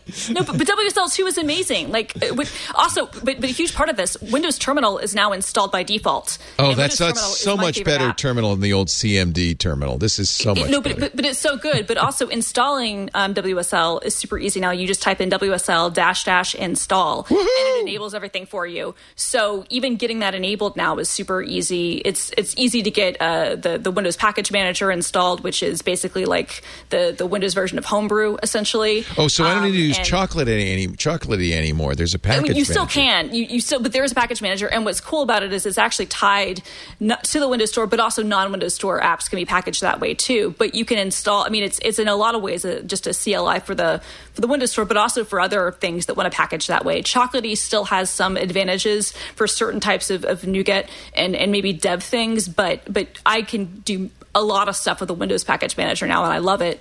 Power Toys, which is an add-on you can get, and it's open sourced, adds even more, kind of good stuff for people who are more like dev-centric, kind of nerdy users, right? Like your us. users, yeah. And everybody. I think most of the audience on this show, there's a lot of really good stuff with this, and the Windows subsystem for Linux, which Jim Salter mentioned, one of the big things, and this will be coming to Windows 10 as well, but it's already in the stuff that's in Windows 11, is the early support for graphical apps within WSL. So if you wanted to run Firefox installed from Ubuntu or another distro, you could. Or if there was another GUI app that for whatever reason you wanted to run, you could do that. That's actually and huge. It works really well. And you don't have to go through installing X window ahead of time. You just install the GUI app and it works. Exactly. There are some limitations and there's some things that aren't quite there yet. That's obviously the teams are working hard on that, but there's a lot of opportunity there. One of the interesting things in that case is when it comes to CUDA workflows. So CUDA is NVIDIA's proprietary kind of technology that most data scientists and a lot of other big workloads use, and a lot of people really like to use CUDA stuff, but they would want to be able to use that kind of on the Linux side to use their GPU power, and you can have the pass through and do a lot of CUDA stuff within WSL, which is really powerful for a lot of engineers. So that support again is still becoming enhanced, and NVIDIA has added driver support and stuff like that. But it's the opportunities there, I think. I love WSL. It's one of my favorite features, the last few years that it's been available, and I use it all the time. And the newest versions and the GUI stuff, I think, for people who you have games and maybe you have some apps where you like the interface, the security, whatever the case may be, you like the Windows operating system better. But if you're doing dev work, you would really like to be in a Linux environment. The way that it's coming together now makes it much more seamless, and I think really good. You'll be glad to know Jim Salter installed it on a Framework laptop. Oh, so yeah. I'm not surprised. Before the show, we were talking about how much Christina and I love our Frameworks, the Right to Repair laptop. I want to talk about the package manager. That's kind of interesting. WinGet. For years, Linux distros have always had something called a package manager. For Ubuntu, it's apt or apt-get. For Arch, it's Pacman, which makes it very easy to update the operating system, but also install new apps. And if you install new apps through the package manager, which most Linux users do, keep those apps up to date. It's just a really nice way of doing things. Windows has never had a first-party package manager. We mentioned Chocolatey and NuGet, but they were very limited. They were more like Ninite than real package managers. I think it's interesting. Microsoft does WinGet work outside of WSL? Can you use it as? Oh yeah. So it's just a general. It's a command line only though, right now, or is there a? It is command line only. Yeah. No, I mean because the GUI equivalent would be the Microsoft Store. Please. But there's stuff in it. Oh God, you're hurting me. No. But hey, the come on. It was redone. Oh my God. But A, the Microsoft Store has been revamped, is getting a lot better. But B, and this is important, you can install stuff that's not in the Microsoft Store. So people can still add and package things specifically within, WinGet and other ways. And it'll download it, through their direct binaries and update them through that process. It's very similar, I would say, Pac-Man apt is probably not the best analogy. Probably Homebrew is the best analogy. On the Mac, Because which is also on Linux now too. And the reason I say that is because the maintainers themselves, like Arch is a little bit different, but like with Debian and Ubuntu and Red Hat stuff, typically the stuff is added and is you have package maintainers who are adding them to the catalog and making sure things are updated and whatnot. Whereas with Homebrew, somebody adds a config file and it's getting it directly from the source itself and then installing it. And that's how WinGet works. And so and it's WinGet, really is it building every time? Does it install binaries or does it? It's getting binaries, right? So if I do WinGet install whatever, then it's going to go to wherever it needs to install it. Maybe it's getting it from the Windows Store. Maybe it's getting it from a direct, download location. Maybe it's getting it from GitHub, and then it's installing, and doing the update process. If you're doing an upgrade or whatever. Daniel, you defend the Windows Store. It's no longer the repository of crap apps. Yeah, I mean it was right. I mean, it couldn't get any worse. But I interviewed the head of the new store, Giorgio Sardo. Yes, Giorgio Sardo. Giorgio's great. Yeah, and he's very so. He wasn't part of the store. He came from a different engineering background, but he, like a lot of people, had ideas of what the store should be, and so he wrote a white paper saying this is how I think the store should be designed and how it should be run and what the focus should be. And he started apparently circulating it internally at Microsoft. A lot of other people agreed with him. And somehow he eventually Microsoft was like, all right, go for it. Basically it couldn't get any worse, right? Because the store up to that point did have a lot of problems, mostly a lot of it related to phone, of course. And then the bigger concept here, we're going to make phone apps that can run on desktop. Once phone went away, that sort of, falls apart. So he completely redid the store, and his philosophy was get the economics out of this. The store should focus on two things, customers and developers, and that's all that matters. And we've got to bring those two groups together. And so he started from that concept, and then he went and hired a team to make this happen. And he basically went around the world. There's people from China, there's South Africa, there's India, there's the United States and Europe. And he hired a lot of people who weren't traditional store devs, but they were very good devs, basically, and brought them together, and they redid the store entirely. And during this process, they did things like get rid of a lot of the monetization stuff, especially around apps and taking a large percentage cut. They cut their cut significantly, right? It's 12% for games, and did they say 1% for non-games? They said it's very low now. Right? Yeah, it's really not the focus of the store anymore. The store is about you click it in a way to connect customers to developers. It's a package manager. What Christina said was right. It's more of a package manager than a revenue storefront. And at this point, it's shifted that way. Yeah, that's really interesting. Because you don't even need to wrap your app in MSIX, which is the traditional store wrapper. So you can just list a Win32 classic app in there, and it uses WinZip. When you go and download WinZip from the Microsoft Store, uses WinZip's installer. And it looks like it's $19.95 again. And so devs can just do that. Just basically, that's the Epic Store is now in the Microsoft Store. And all it is a Win32 setup installer. Now, if devs want, they can take that and then put it into MSIX and then get the store features. And then further down the line, they can go with WinUI and use Project Reunion to basically modernize the app if they want to. And the idea is you take them down this path, and someone can even do a UWP app if they really wanted to, or do a WebView PWA type style, right? So Microsoft is giving developers a ton of options, almost no friction to the store. And that's really changed things. If you open the store right now for Windows 11, it's kind of crazy. I mean, there's Disney Plus, Paramount Plus. There's, of course, Spotify. There's iTunes. There's just all these there's TikTok is in there. There's like all these mainstream apps that are now listed, and it's had more momentum. Yeah, Photoshop is in there. Adobe's in there. But even more than that, Microsoft has said we're going to add Android apps to the store, and we're going to let anybody else, like Epic, for instance, put their own store in the store. It's already there. Yep. Which is bizarre. Yeah, Apple would never Apple would never do that. That's really so. It's a complete contextual change for what the store means to Windows, and it sounds like for a very positive.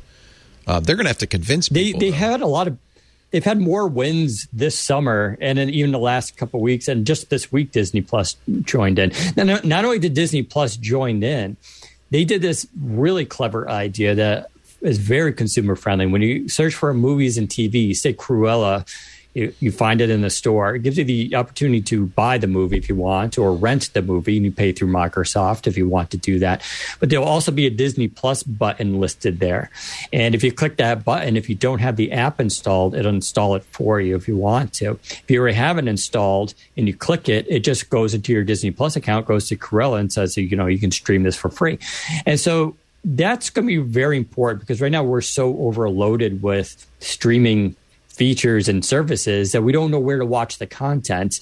Like, why should I pay Microsoft to rent it when I can get it free through Disney Plus?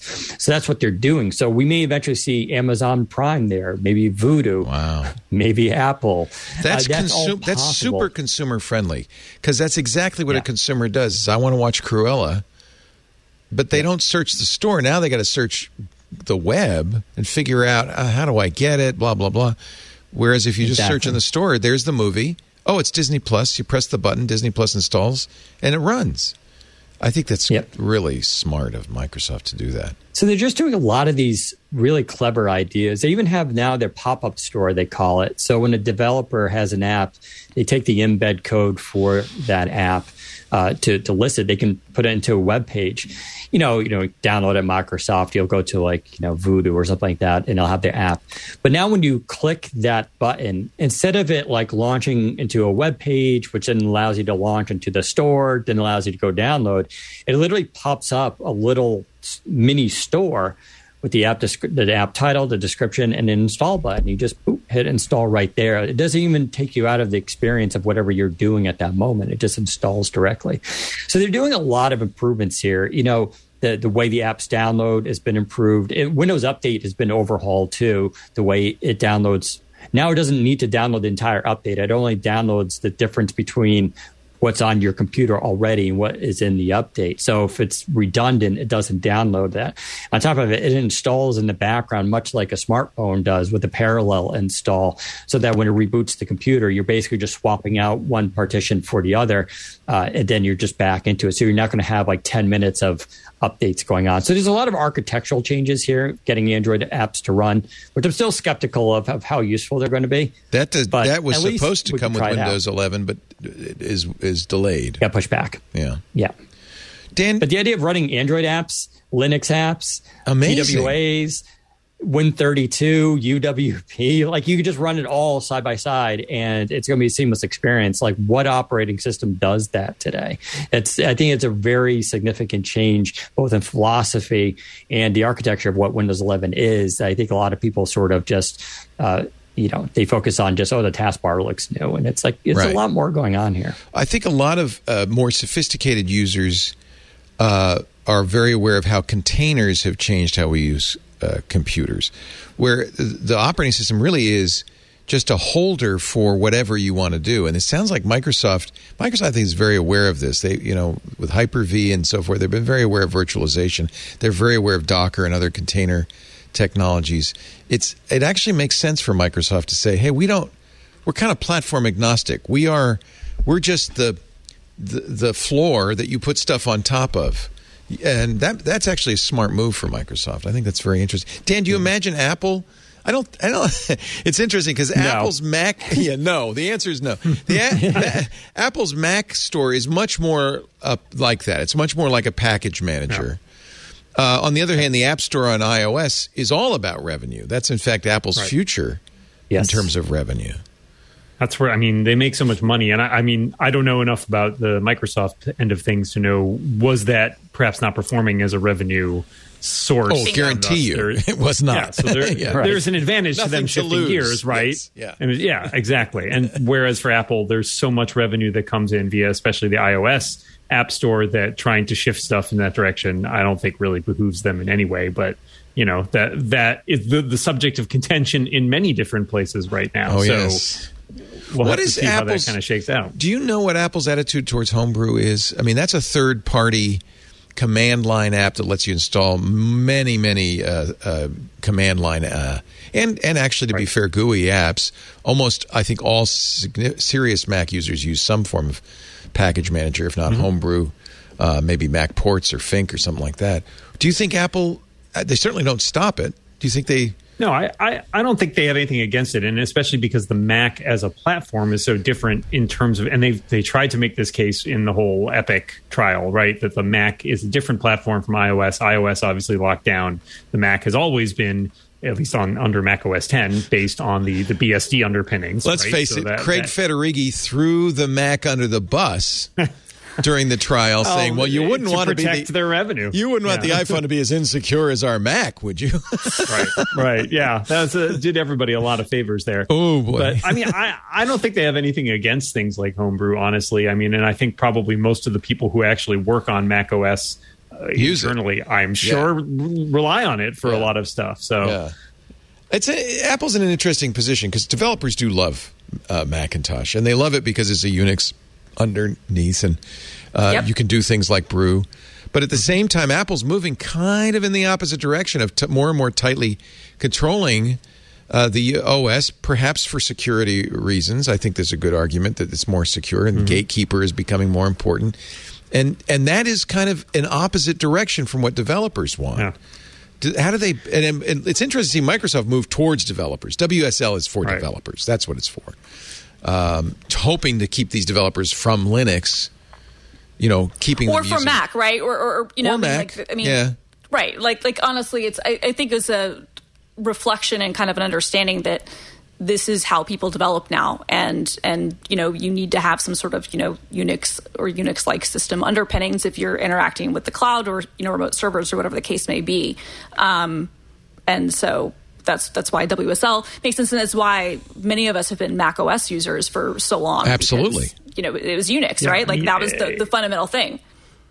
It's a huge benefit too, right? Coming off classic Mac OS, which, let's be frank, was not a super reliable, stable operating system in many, many ways. So the Mac OS X reinvention, the fact that it was based on BSD underneath really gave it a lot of credence, and it gave a lot of flexibility and a lot of familiarity for people who are coming in from that end of the developer spectrum, because all the tools that you need are there, and all the tools that you're used to are there. And I mean, you can run a web server by spinning it up, right? That was a big deal back in that day. And I think it still does them favors right now to have those underpinnings there, and for them to be open, even if they are still building in more stuff like the system integrity protection and stuff like that, because you can't ignore the security aspects as well. It's a balancing act.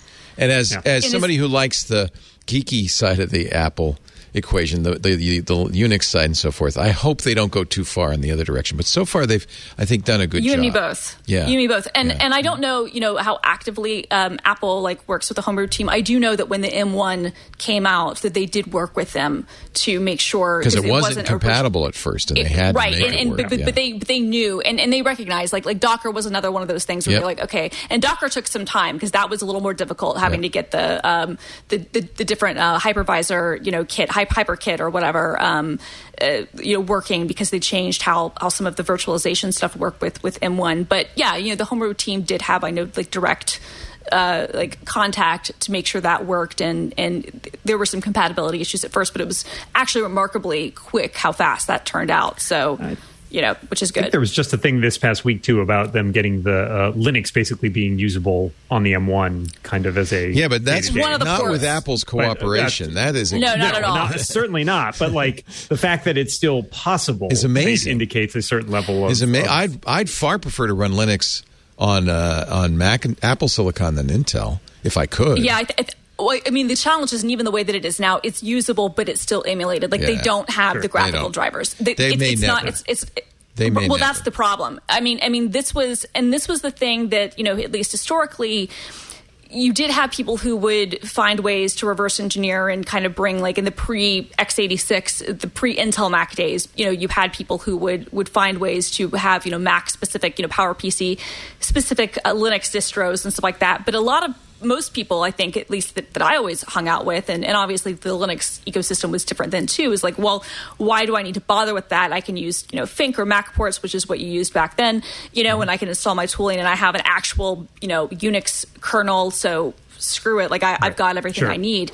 Whereas now, the challenge with this custom architecture is that we had this great 15-year period where you could do so much on the Mac platform because it used the Intel architecture, and so you had common drivers that you could use. If you wanted to boot Windows, you could. If you wanted to boot Linux, you could. If you wanted to boot weird, more esoteric OSs, you could, because the driver models were going to be more available. And now we've gone to this place where if you want it to be bare metal anyway, you're going to have to reverse engineer it unless Apple decides to open up the driver model, which let's be honest, they're not going to do. They're never going to do. It always has a certain niche to it, right? Like, I mean, most people who are buying Apple hardware are buying Apple hardware to use Mac OS. That's a big part of the equation. Absolutely. So, it used to be. Now for sure. It was. Absolutely. Walt Mossberg said the best Windows machine is a MacBook Pro. Well, he wasn't wrong. For a long time, that was true. Yeah. Right. Yeah, it's about 2015. It really was. Yeah. We're actually, I want to talk about the Surfaces in a little bit. There is a fascinating anecdote.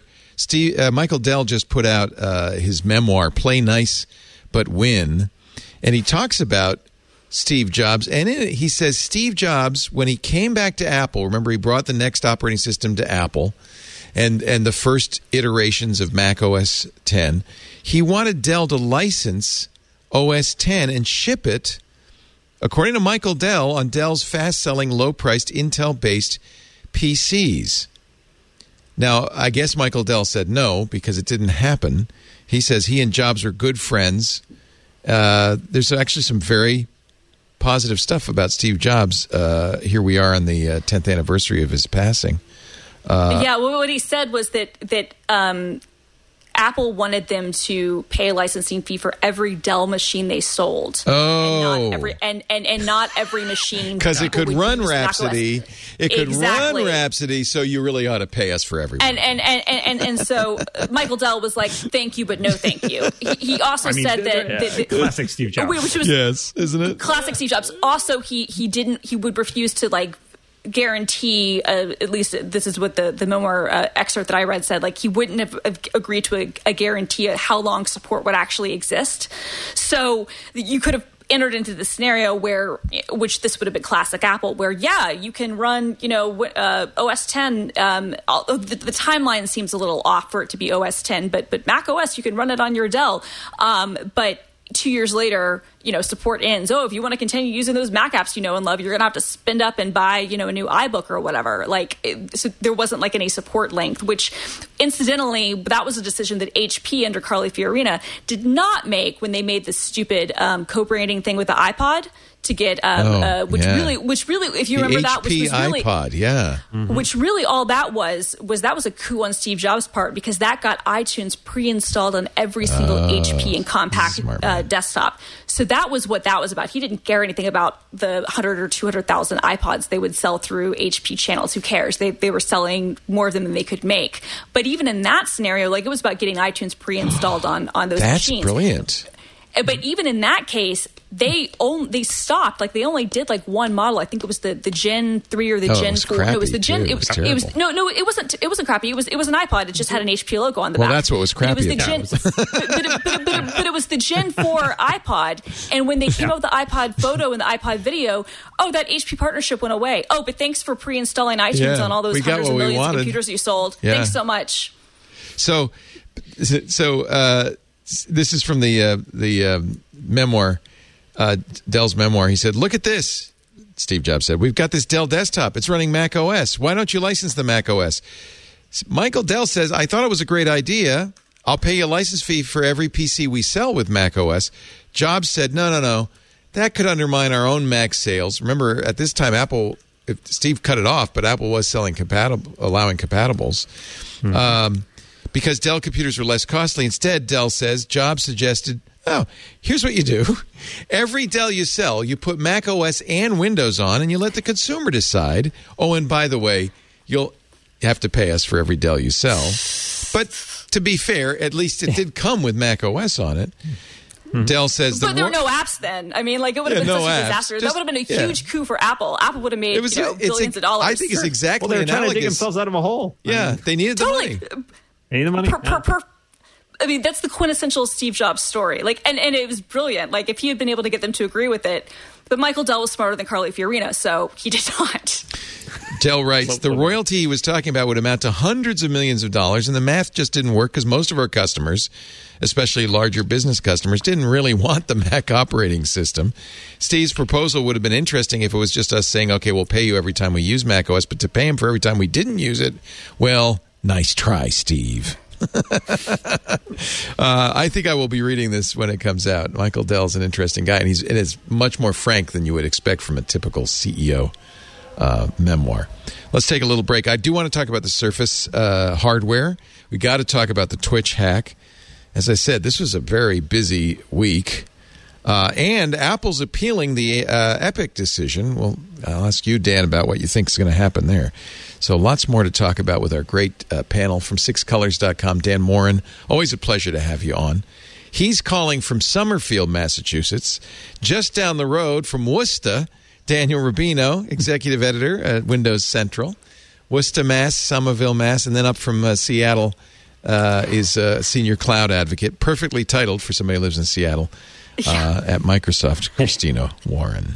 Slowly blinding people. I want to say, break, I will adjust it does not look cloudy right now in Seattle. The sun is no, it is. And my blinds are drawn, but I'm going to have to adjust them. Sorry about that. Yeah, that's okay. It's this time of day. Yeah, take a break. You can adjust your blinds while I tell everybody about ESET, which is our favorite antivirus. You know me; I'm not a fan of antiviruses, but I have to tell you, we have systems in our office that I'm very worried about. Ransomware is a big problem these days, right? And the last thing I want to do is come into work and find out the whole network is down because we got hit by ransomware and they want $1 million in Bitcoin. Every time I see our IT guy, Russell, I say, Russell, are we safe? He says, we're safe. We're running ESET. I said, really? Our editors, it turns out, because, once you get a stable system, they're running on beautiful Dell Precision workstations running Windows 8.1. Whoops. And we don't want to upgrade them to Windows 10 or Windows 11 because it's working. So we put ESET on there. Why ESET? Because ESET's so lightweight it doesn't slow them down. Look, when you're editing video, you can't dedicate CPU cycles to anything but the job at hand. ESET's notorious for being super lightweight. They're the global leaders in cybersecurity research and innovations. They've been our security provider at TWiT for years. And one of the reasons we choose them is because I'm scared to death of ransomware. Look, this is October. It's Cybersecurity Awareness Month. This would be a good time to talk a little bit about how ransomware is affecting everybody. It's not only proliferating, it's become, I think, so much more sophisticated because there's so much money to be made. So the bad guys are creating brand new strains all the time to get around detection. If they can hit you, it's big bucks. These kinds of evolving threats require a dynamic approach to detection. It has to be faster. It has to be more precise than conventional endpoint protection. And most importantly, it has to adapt. It has to be able to find ransomware it's never seen before. That's why ESET uses Dynamic Threat Defense, EDTD. It's a cloud-based, this is so brilliant, cloud-based sandboxing technology. When you get an attachment in your email, when our editors are getting attachments, files coming in, before they can even see them, ESET is uploading them to a cloud-based sandbox and testing them before they pass them along.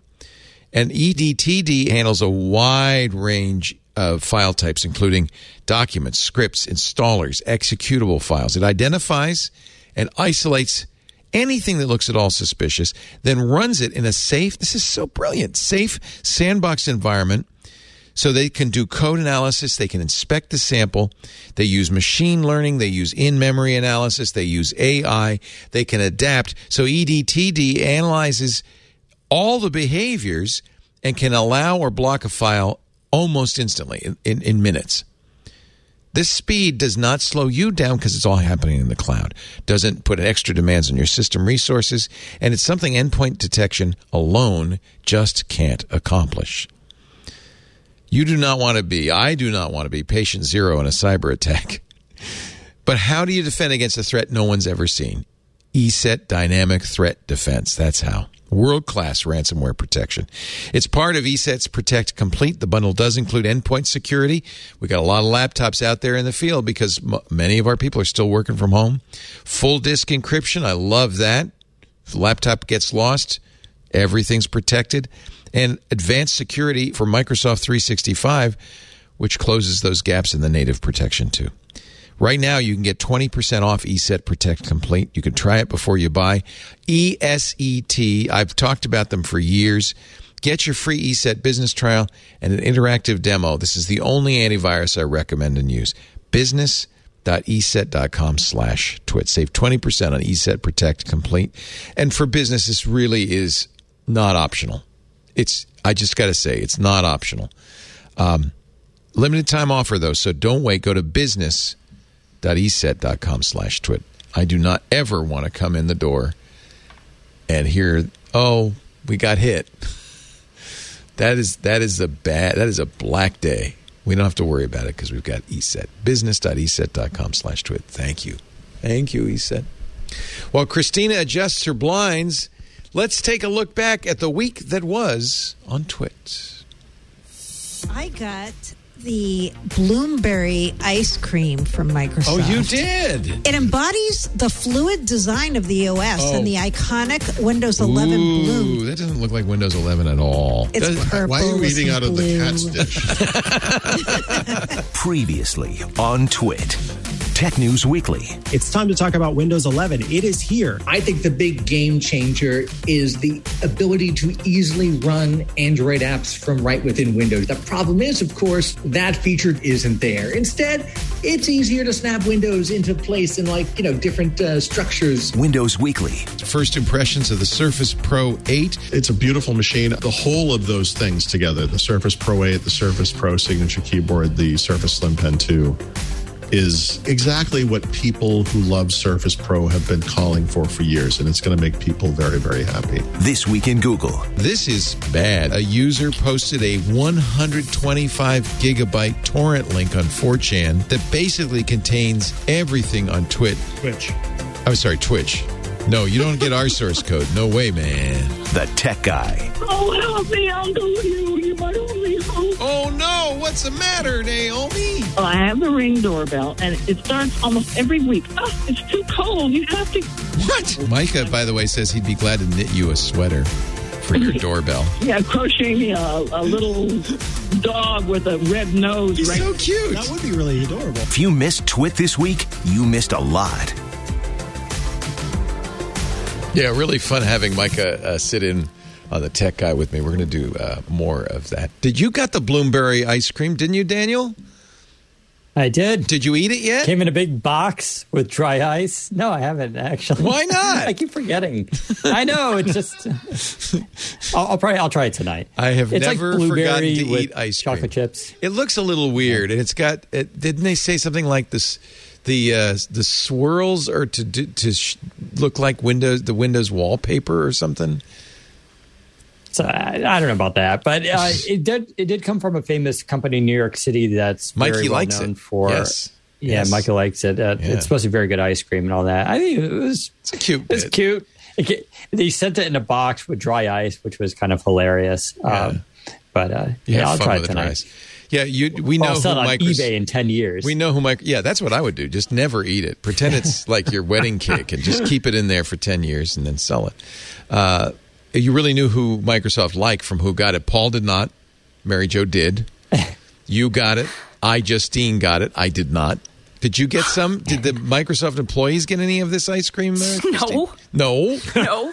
No. I mean, and it sucks because like I would probably be considered an influencer by someone's metrics, but I'm an employee, so no, absolutely not. That's a good point. It's a good. You're just as much of an influencer as iJustine. You should have got some. I mean, I think so. No, I'm kidding. It's fine. Are you getting? More importantly, are you getting a Surface Laptop Studio? I'm thinking about it. My issue is I love the idea. I love the concepts. Here's my thing. I'm waiting for the new MacBook announcements. I know. I need if I can get 32 gigs on like how many laptops does one person need? I know. Well, this is the thing, and so I just got this framework which I'm in love with, and it's like a great like day in use thing. I will say this. I am due for like a corporate refresh. I'm like way overdue. Does Microsoft give you your choice, or do they say you have to have a Surface?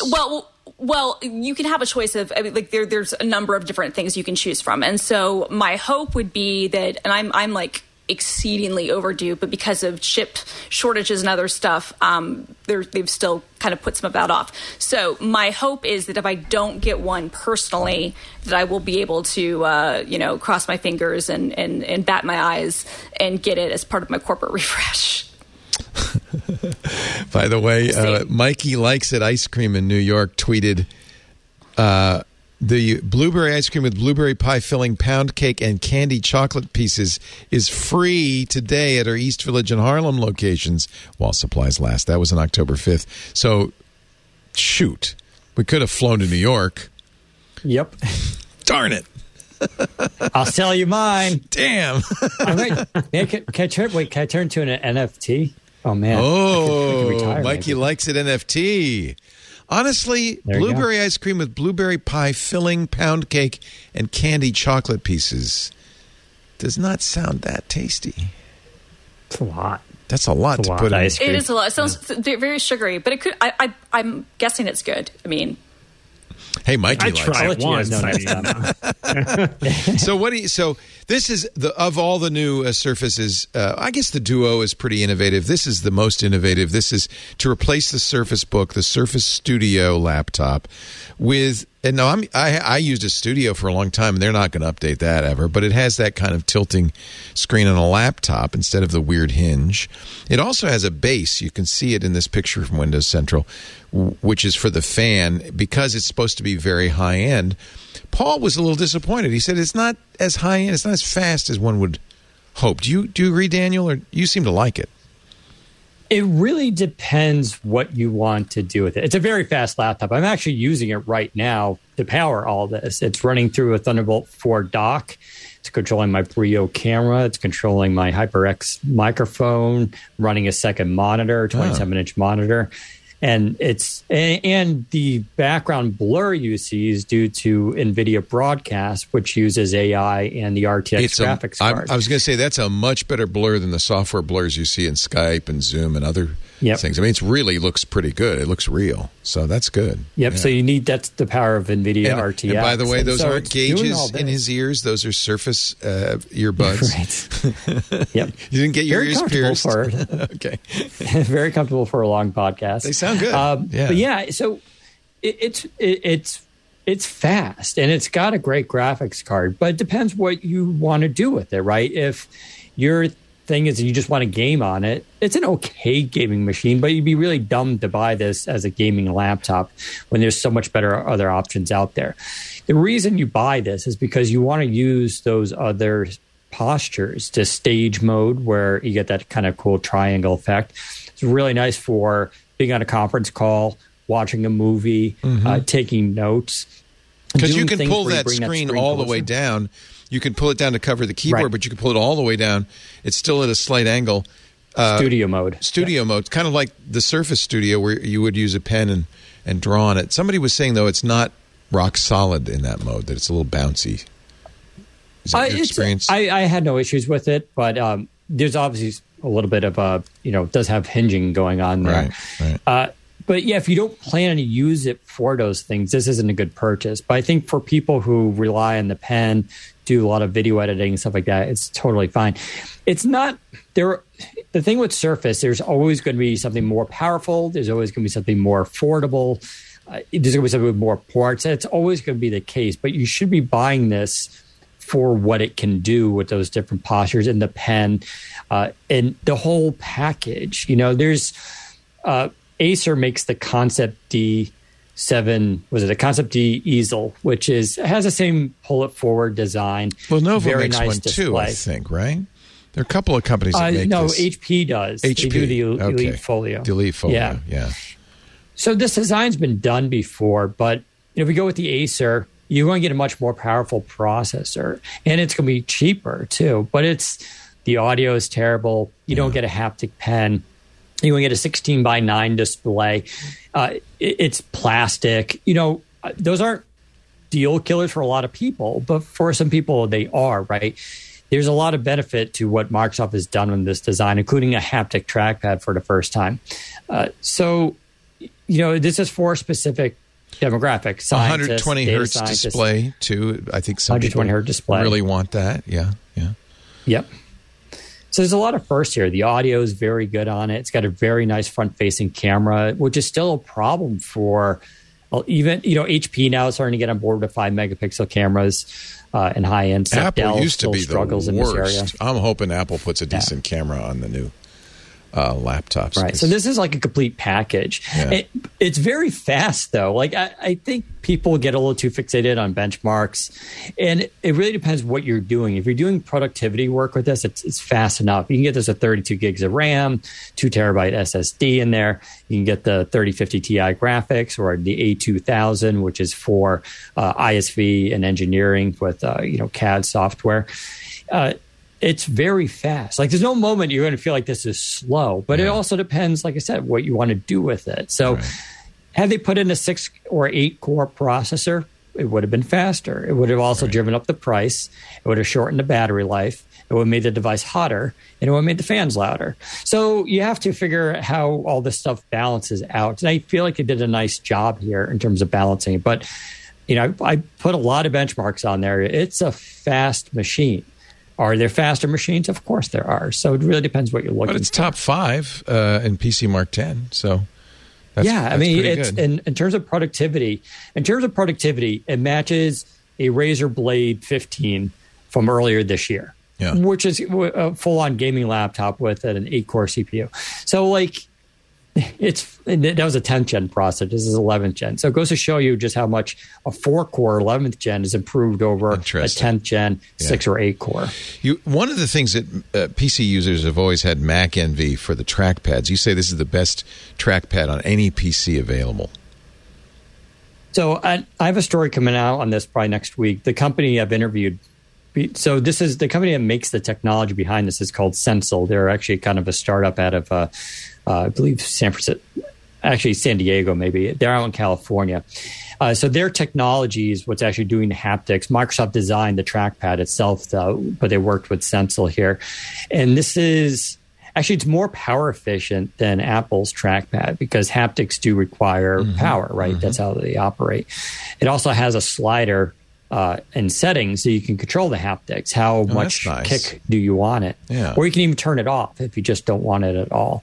And it's, they're not the first. Sensel also did the trackpad, the haptic trackpad on the Titanium X1 by Lenovo. But you're going to hear a lot more of Sensel's trackpads being in computers coming out through 2022 and a lot more designs.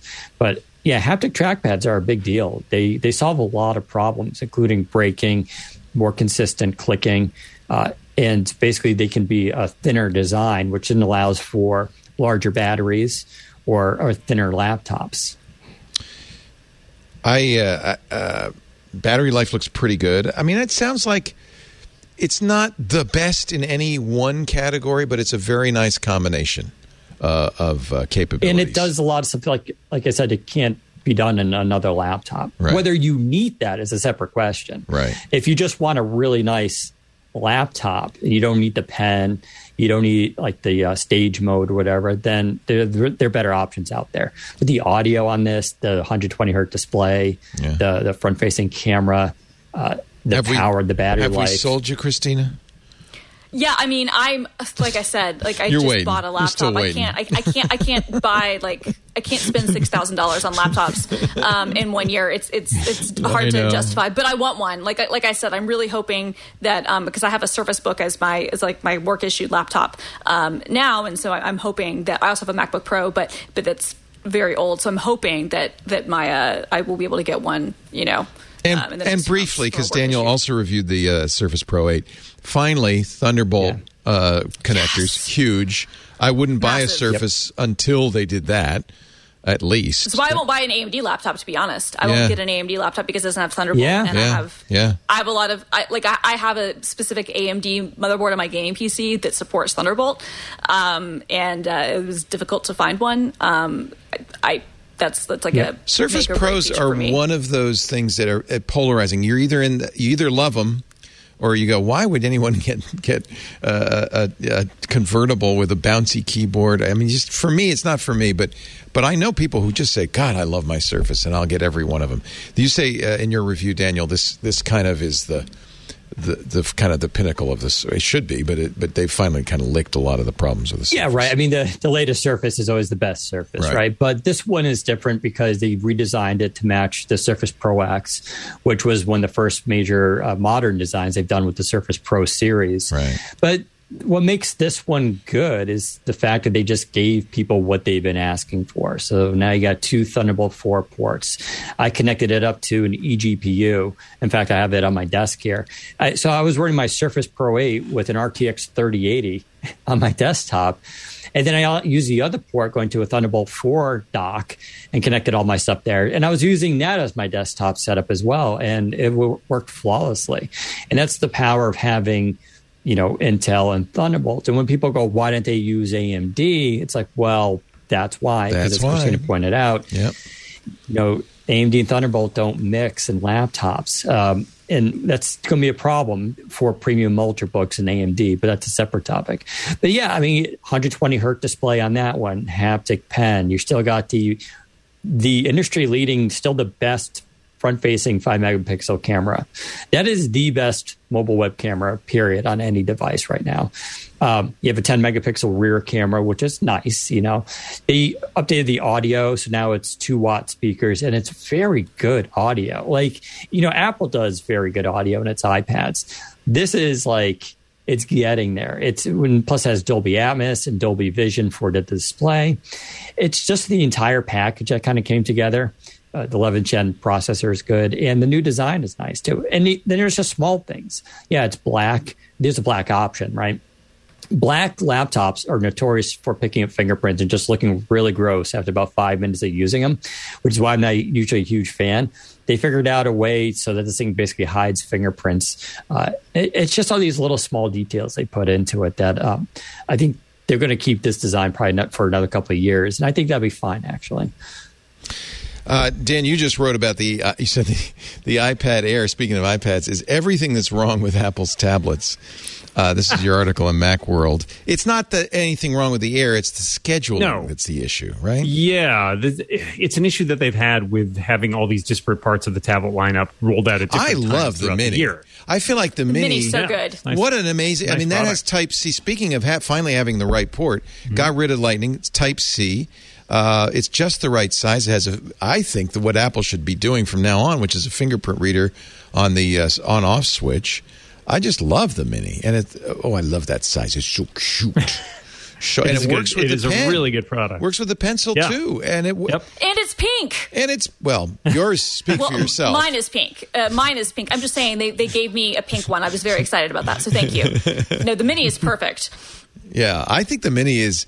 I mean, it's too small to do. It's not a creator device. It's a consumption device.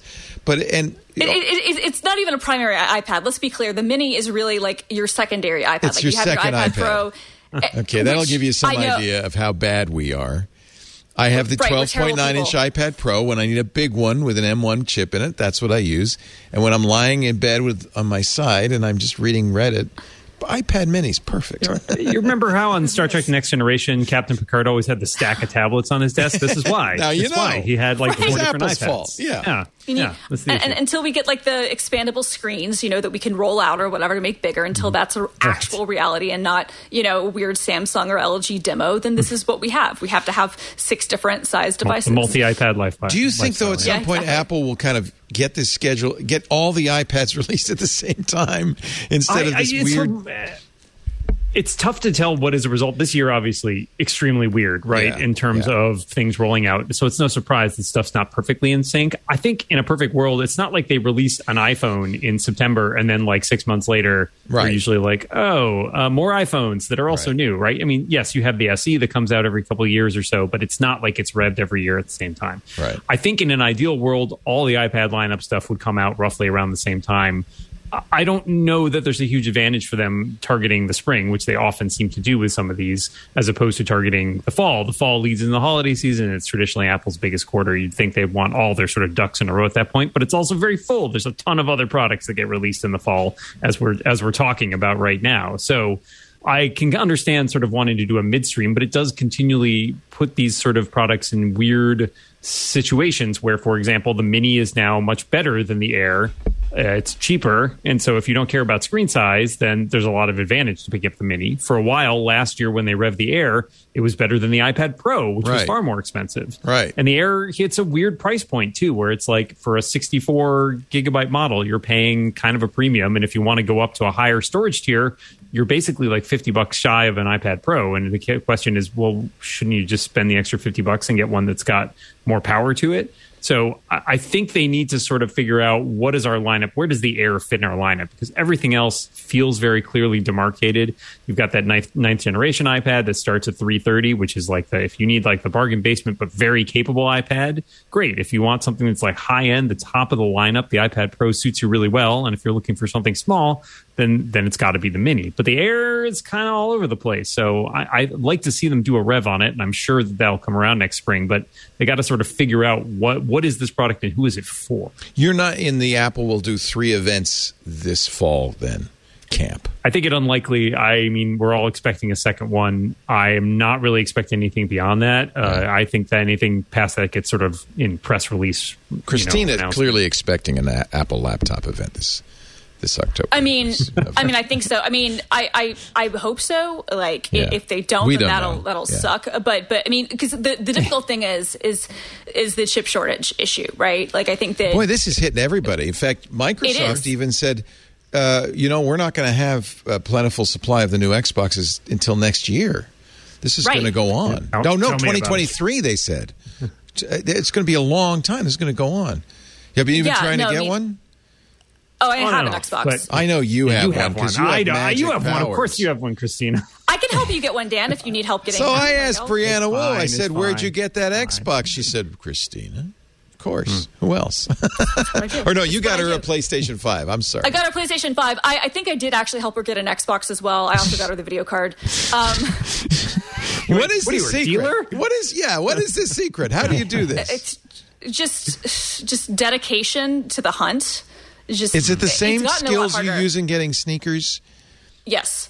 So you've developed this voodoo skill in the pursuit of sneakers, and now you could apply it to other consumer goods. Yes, actually, 100% is the exact same thing. It's become more difficult. It used to be easier for stuff, but now everybody's learned the trick, so you compete with more people. The trick is to know Christina, apparently. That's the trick. Just like relentless dedication, like almost like focus. Like I think I've told this story before, but on my birthday last year, I was able to get 3 PS5s in one day. And, I had them shipped directly to other people. Like, I wasn't taking any profit on anything. I was just like one of those things. I was like, told Simone, I was like, I'm going to get you a PS5. And I found one for, my friend Kelly, and I found, got one for somebody else. And I was like, I just woke up at like 7:00 in the morning, and I was like, I'm taking the day off because it's my birthday, and I'm like, I got magic to do. Yes, I exactly. do. That's exactly it. I was like, I'm choosing violence, and my method of violence is to score as many consoles as I can for the day. Yeah. Meanwhile, Dan and I apparently lacking that something. We just every once in a while go to Walmart. And you say, have better things to do. Maybe. That's what I was going to say. No, you're busy. Arguable. You don't have arguable. You're busy. You're busy. You're not sitting back on your laurels there. You. No, but I will like make it like I focus like to do it now.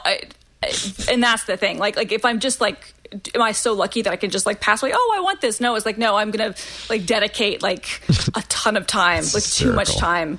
Do you just go to all the different sites? Is that what you do? Or no, you must have. Yeah, well, I have notifications set up for various Discords and other things, but everybody does that. Discords. But you have to pre-build. That's the trick. Yeah. Yeah, I mean, but there are Twitter accounts too. The problem is now everybody knows all the places to go, so you're all fighting people.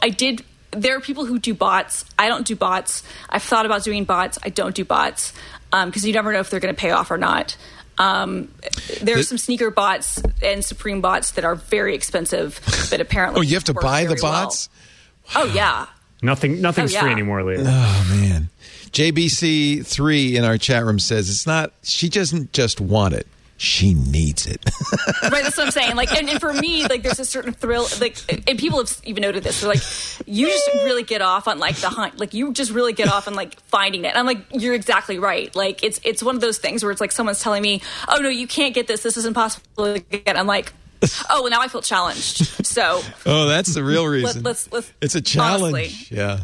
Oh, 100%. So Apple. It's funny when when the court ruled on the Apple Epic trial, Apple was saying we won and Epic was saying we lost. And I thought, well, wait a minute, not so fast, because Apple, aren't you going to have to now open your app store? Apple must have known that ain't going to happen. They have now filed an appeal. If they're asking for a stay on the injunction that says developers can add those buttons to non-Apple payment sites in their apps. Mm-hmm. If Apple wins, according to CNBC, and this will be decided by a judge next month, the change in policies may not take effect until appeals have finished in years. They may not have to make a change in years. So Apple really did win that Apple Epic lawsuit. Yeah, I mean, they won 9 out of 10 counts on it. As my pal John Gruber said, they figured, why not go for 10?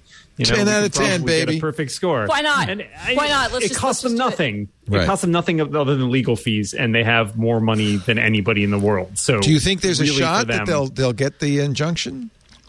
I think there's a possibility they'll get at least a stay on it as far as the appeal goes. And these because they'll say, look, we're appealing this, Your Honor, so can we just not? Because we don't want to do it until we hear the appeal. And the judge says, well, that's fair, and then that's that. It's not a small move for them to make either, necessarily. It's not just flipping a switch. They just have to demonstrate how hard this would be, how much work it would be, and if the appellate court overturns it, see, we wasted all of our time. Yeah, I bet you're right. Sure. I bet they get it. And you can they can wait out the clock here, right? And if it turns out that they end up eventually losing 2 years down the road, they've had 2 years to exactly figure out what's going to happen and how they're going to play this off, or to change their model in some way that doesn't require this, or evade it in some other way.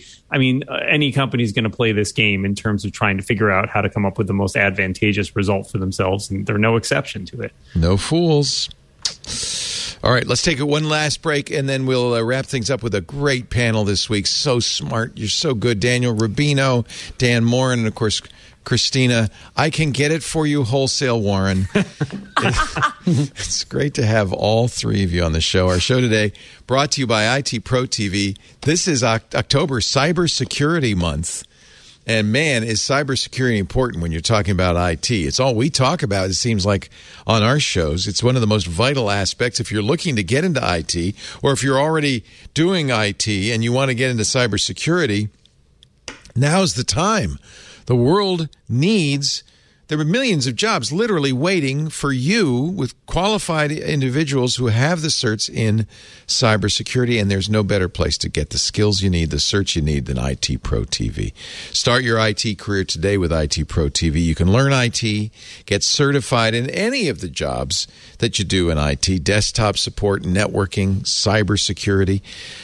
One of the things I love about IT Pro TV is their stuff is up to date. This stuff changes all the time. New versions of the software, new certs, the test questions change. Microsoft just dropped the MCSE certification. There's a whole new set of Microsoft certs. And, of course, IT Pro TV keeps up because they've got, this is kind of overreach, but they've got 7 studios running all day, Monday through Friday. So they're constantly updating new material. You can watch them do it live, just as you watch us do it live. There's a chat room. And then the new material makes it into the library within 24 hours. 5,800 hours of IT training on demand. And you can watch it anywhere you want, on your computer, on your phone. They've got apps for all the streaming clients. I mean, the hardware really is fantastic.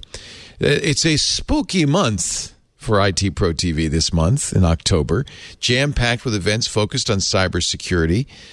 They had an event, which I think is now online, but they've got more to come. You didn't miss it.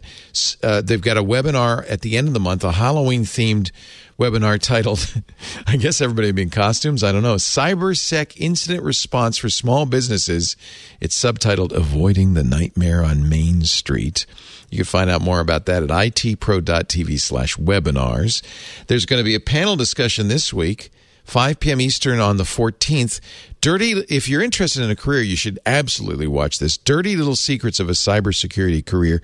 It'll feature 3 cybersecurity experts. Don Pizzette is moderating, one of the founders of IT Pro TV, the host of their Technado podcast. He's great.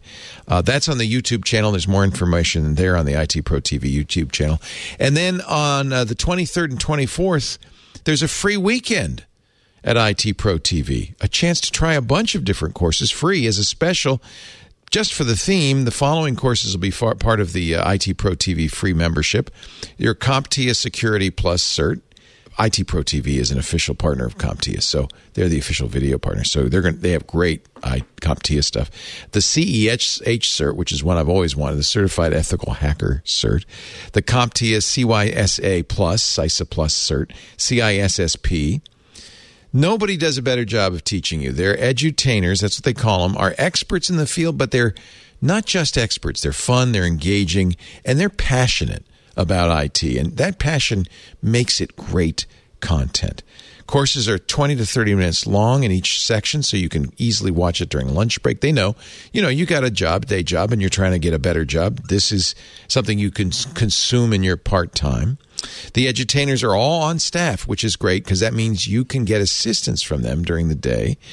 I just think it's a great solution. The IT world definitely needs more cybersecurity professionals than ever before.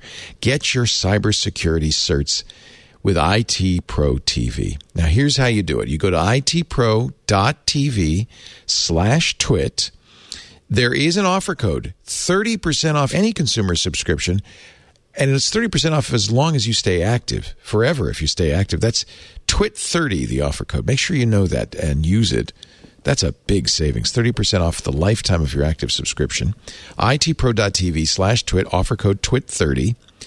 IT Pro TV. Of course, they also have great classes for businesses, for teams. You should check that out as well, but that's for the consumer subscriptions. IT Pro TV, build or expand your IT career and enjoy the journey. Great friends of the network. We've been with them since they started. And, of course, now they're just going great guns. So, on Monday, somebody put a 125 gigabyte torrent link on 4chan for everything Twitch.tv had. Twitch.tv's source code, projects they hadn't launched. They talked about like Vapor, but hadn't launched. Passwords, streamer keys. Of course, as soon as I learned about this on Monday, I immediately changed my password, turned on 2-factor. They will force you to change your streamer key if you're a streamer. But the thing that actually is really interesting is they also released how much money the top streamers make. Well, it's actually how much everybody makes, but the lists have come out of the top streamers. And number one, Critical Role, which I'm gratified to know is a D&D stream. It's not League of Legends or something. It's tabletop. Apparently they put a lot of effort into it. I haven't seen it, but costumes and sets and so forth. They made between... and this is just for Twitch, not anything else that they did, not sponsorships or product placement or anything. They made between July 2019 and August 2021 more than $9 million. Nice work if you can get it. It's now, it's my opinion Some people, like Vice, is saying this is terrible. This is for streamers. Oh no, this is awful. My opinion, this is actually good for streamers, and it's really good for Twitch because there are going to be a lot of people say you can make $10 million on Twitch. Count me in. Do you think that people are pissed off that streamers make so much money? I mean, people are always pissed off that other than anybody people who makes don't money. make. Yeah, people who don't make that much money generally.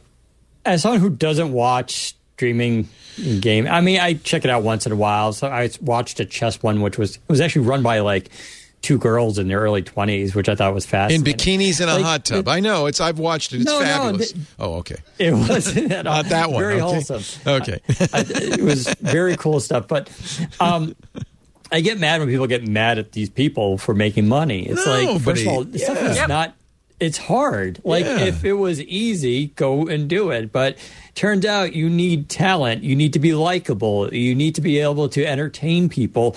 And guess what? Most people can't do that. So I have no problem whatsoever with people making money out there for what the market is giving 80 them, streamers have earned over $1 million in the last 2 years. Bully for them.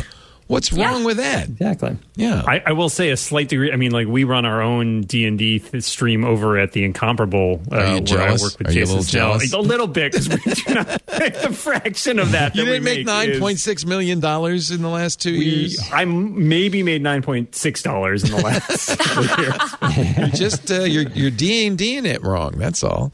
Apparently. Actually, speaking of chess, I was very gratified to see that Hikaru and a couple of big chess masters made hundreds of thousands of dollars a year.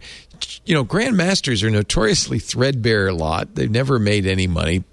Tournament, fees used to be $1,000. It's a good job now to be a grandmaster, thanks to streaming on Twitch and other services. You can make some good money. You can, but as Daniel points out, like, it's a job, right? Like, this isn't one of those things where these people are. Yeah. Well, I mean, you know this better than anybody, but like this, the most disarming thing, and the people who are usually very successful are the ones who hide how hard of a job it is. And so you are kind of taken in by the fact that, anybody could do this. But there's planning, there's scheduling, there's scripting, there's editing, there's, making sure that, in this case, this D&D one sounds like they have costumes and lighting. Oh, yeah, they put a lot, right? apparently. Yeah, So it's $9.2 million over 2 years. That's amazing. I'm not taking anything away from that. But if you were to look at what their hard costs are in terms of talent and in terms of other things, that starts to eat into that, right? To say nothing of the time. Well, Twitch takes, by the way, apparently half of it. Right. So they only get half of that. But then there's, there's the product placement. Ancillary. No, you have massive opportunities. I'm not taking anything away from it. I'm just trying to point out, like, this is a job. This isn't like people are just sitting back and doing nothing. Like, some of the biggest YouTube channels are basically run like small television networks, right? Like, in terms of the amount of money and time and stuff that goes into it. And when you think about that, like, even the most low end, like cable, like let's say a news program, like cable news program, you're talking about something where you have a budget in the, at least low level millions, right? So just to spend on equipment and other stuff. Obviously, the budget on a YouTube thing can be less than that, but people, as they get bigger, they need office space, they need accountants, they need editors. Again, they need lighting. They have to take time for scripting. Managers. Like, this is a real managers. Yeah, this is a real gig. And I think the hard thing too is that this is why we've heard so much about creator burnout over the last few years, is that to keep it going, you have to continue creating content. You can't take a break. Like, at least in traditional, forms of media, you have either the typical television season or hiatus, you have breaks. Hiatus, you have guest hosts that can come in and do stuff. You have support staff. In these cases, like, the person is the brand and they can't take the break. So, they're putting all this into it. So I think on the one hand, like, I'm like, it's wonderful that people are making all this money. On the other hand, I feel like what doesn't always get the attention when people see these big figures and they think, I can get rich this way and it'll be easy, is A, how much effort's involved, and B, how difficult it is to keep up on that grind. Because if you don't keep doing it, there's no guarantee that if you take a few weeks or a few months off, that the audience will be there when you get back. Yeah. I can't imagine most people are surprised. I mean, we know Marquez Brownlee makes millions. Most people should not be surprised that there's money in this. And I don't think most There's people... an audience. Yeah, I don't think most people begrudge it. Nobody ever said, oh, Johnny Carson earns way too much money. Jimmy Fallon's No. We understand this.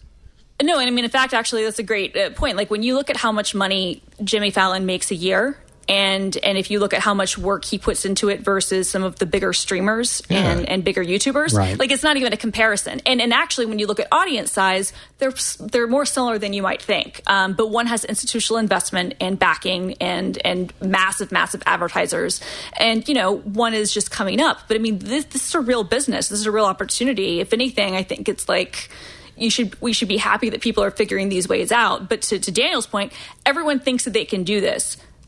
You can't. It's a lot of luck is involved, but also it's just not something that every single person can do. And even if you have a skill, like if you're a grandmaster, that may or may not translate well online, and you may or may not want to take the time away from your gameplay and your other things to deal with all the stuff that goes into a stream. So, I don't begrudge people who are doing it. And I bet most people don't begrudge it. It's the same story, time immemorial, as anything to do with media, right? I mean, we heard a lot about this in the app gold rush as well, where everyone's like, oh, I make an app, I'll get rich. And it's like, no, it's hard, right? But anything, books, movies, TV shows, the money's always been there, but a very small percentage of the people can actually pull off the work needed to do that. Substack, is the new thing. Yeah, exactly. It's always going to be, and we always hear the stories of the people who make the most money. What you don't see is that the vast majority of streamers, I'm sure, are making absolutely nothing. I look at Henry's Not only that, TikToks, they have no views. He'll take all day to. I mean, it is hard work, and if you don't post one day, you go, "Oh crap, I'm losing.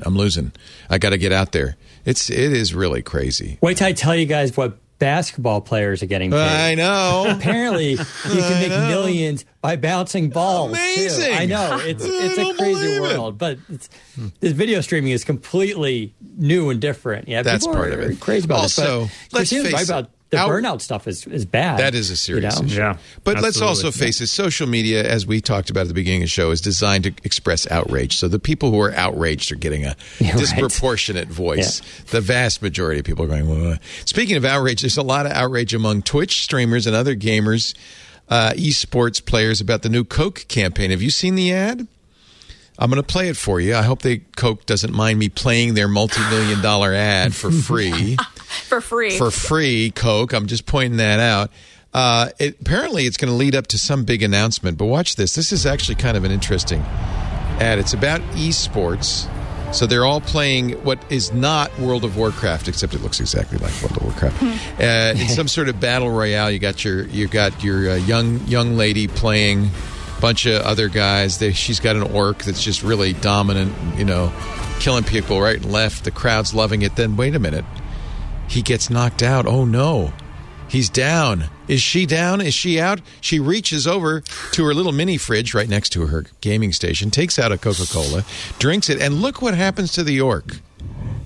He wakes up. It gets diabetes. Yeah, right. He knows. He knows gets diabetes and dies. Coke. Yes, apparently he somehow knows she's drinking Coke and changes his tune. He says, wait a minute. Why are we fighting this war? Why are we so angry? And he goes over, he throws his axe into the ground, says, the hell with that, goes over, helps his opponent up. War's over, man. War's over. The gamers are, wait, what the heck? What's going on? It's a new world. Peace has broken out. They're taking off their helmets. Gamers all over the world are throwing down their mice. All because of Coca-Cola. It's world news. I mean, this is the long one, by the way. You won't see this on the Super Bowl, but something like a little bit of. What was the Pepsi ad from a couple of years ago? For Kindle Jenner, I was going to say this is better than the Pepsi ad. They can feel better about that. It's less tone deaf than the Pepsi ad, but only barely. What's her name is handing a Pepsi. Where Kendall Jenner hands the cop. Yeah, during a very protest for peace. Yeah. The motto of this is: "We are one Coke away from one another." And so Yeah, now admittedly, it's sugar water designed to cause diabetes. But that aside, I mean, it's a nice message. Gamers are pretty upset. There have been memes. I think they're getting the benefit of it. Oh, yeah. I mean, they've. I mean, it's a bad ad, but if they're getting the memes from it, then honestly, Coke is getting all their money's worth. The Pepsi ad was tone deaf and terrible, and they had to remove it. That Kendall Jenner ad was so awful. I agree. That was genuinely bad. Like this is funny. Like this, I'm like, okay, this is ridiculous and saccharine, but if people are going to meme it, then I kind of like it. Think the Coke. And here's the other thing you should take away from that was going to happen. Esports is now big enough that you can be a multi-billion-dollar company, buy an ad on NFL football about esports, and people get it. Yep. They finally made it. Now they can be exploited by companies and corporations. Welcome. It feels like a modern version of the "I'd like to buy the world a Coke." I was thinking the exact same thing. I was like, that's exactly what it is. Yeah. I'm actually kind of sad they didn't tie that into the messaging. Like they should have played they should have played some of the tones of that just for the few people in the target audience who would get that, because and that would at least be more tongue in cheek. Like we're aware of the ridiculousness here, but like if they played a couple of the like piano tunes of I'd like to buy the world of Coke. I mean like that theme song. I mean that came out. Coke has often done. All the soda companies have often done feel good ads. Always that make you go, oh. By the way, the Christmas, what do you think? Ads with the snow the bears, polar bear, the polar bears, Oh, what do you think? Is her fingernail art on fleek, Christina Warren? Or take a look at this here. What do you think? The little dots on there, is that what all the esports gamers are going to be doing now? I mean, I think it looks good. I don't know what all the gamers are going to do, but I like it. I think it's nice. I'm not mad at it. Maybe Coke is getting, they say, ratioed because there are 12,000 thumbs down and only 1,000 thumbs up. But again, that's a great way to get attention on YouTube. Speaking of getting bad PR. It's the "Hello, fellow kids" meme. Hello, fellow kids. Let's play a game. Although I bet that the marketing exec or the ad person who came up with that was probably closer to like being like a Gen Z age-wise. I bet they had to fight to get that on the air. Oh, I'm sure they did, but I'm just saying, like for that to be as detailed as it is and whatnot, I was like, okay, you had somebody who was younger who, helped craft that message. I would love to know the story behind the campaign in that regard. No, I mean, like I said, the Pepsi ad is a legitimately bad ad and funny for that reason. This, if people meme it, what they are doing, unbeknownst to themselves, getting so mad about the advertisement, is they are literally just giving Coke the eyeballs and and repeating the message over and over again, which is all Coca-Cola wants. Coca-Cola is the number one, soft drink in the world by a massive margin because everybody knows Coca-Cola. Like that's the joke. You can show anybody the logo in any language, and people are like, "Oh yes, I know exactly what that is." So. Speaking of getting ratioed, the most famous YouTube video getting ratioed was, of course, the yearly Rewind. K-pop! Yeah. Which is now officially dead. YouTube has said, we are not going to do this ever again. They canceled it last year, ostensibly due to COVID. They said, no, you know what? It's not coming up. It's not coming back. Rewind is gone. You know what else is gone? This show. It went by fast, though. Thank you so much. You three are fabulous. Daniel Rubino, it's always a pleasure to see you. Come visit us anytime. Executive editor of Windows Central at Daniel Rubino. You must have this great setup because you do a lot of podcasting. I mean, you got perfect lighting, perfect sound.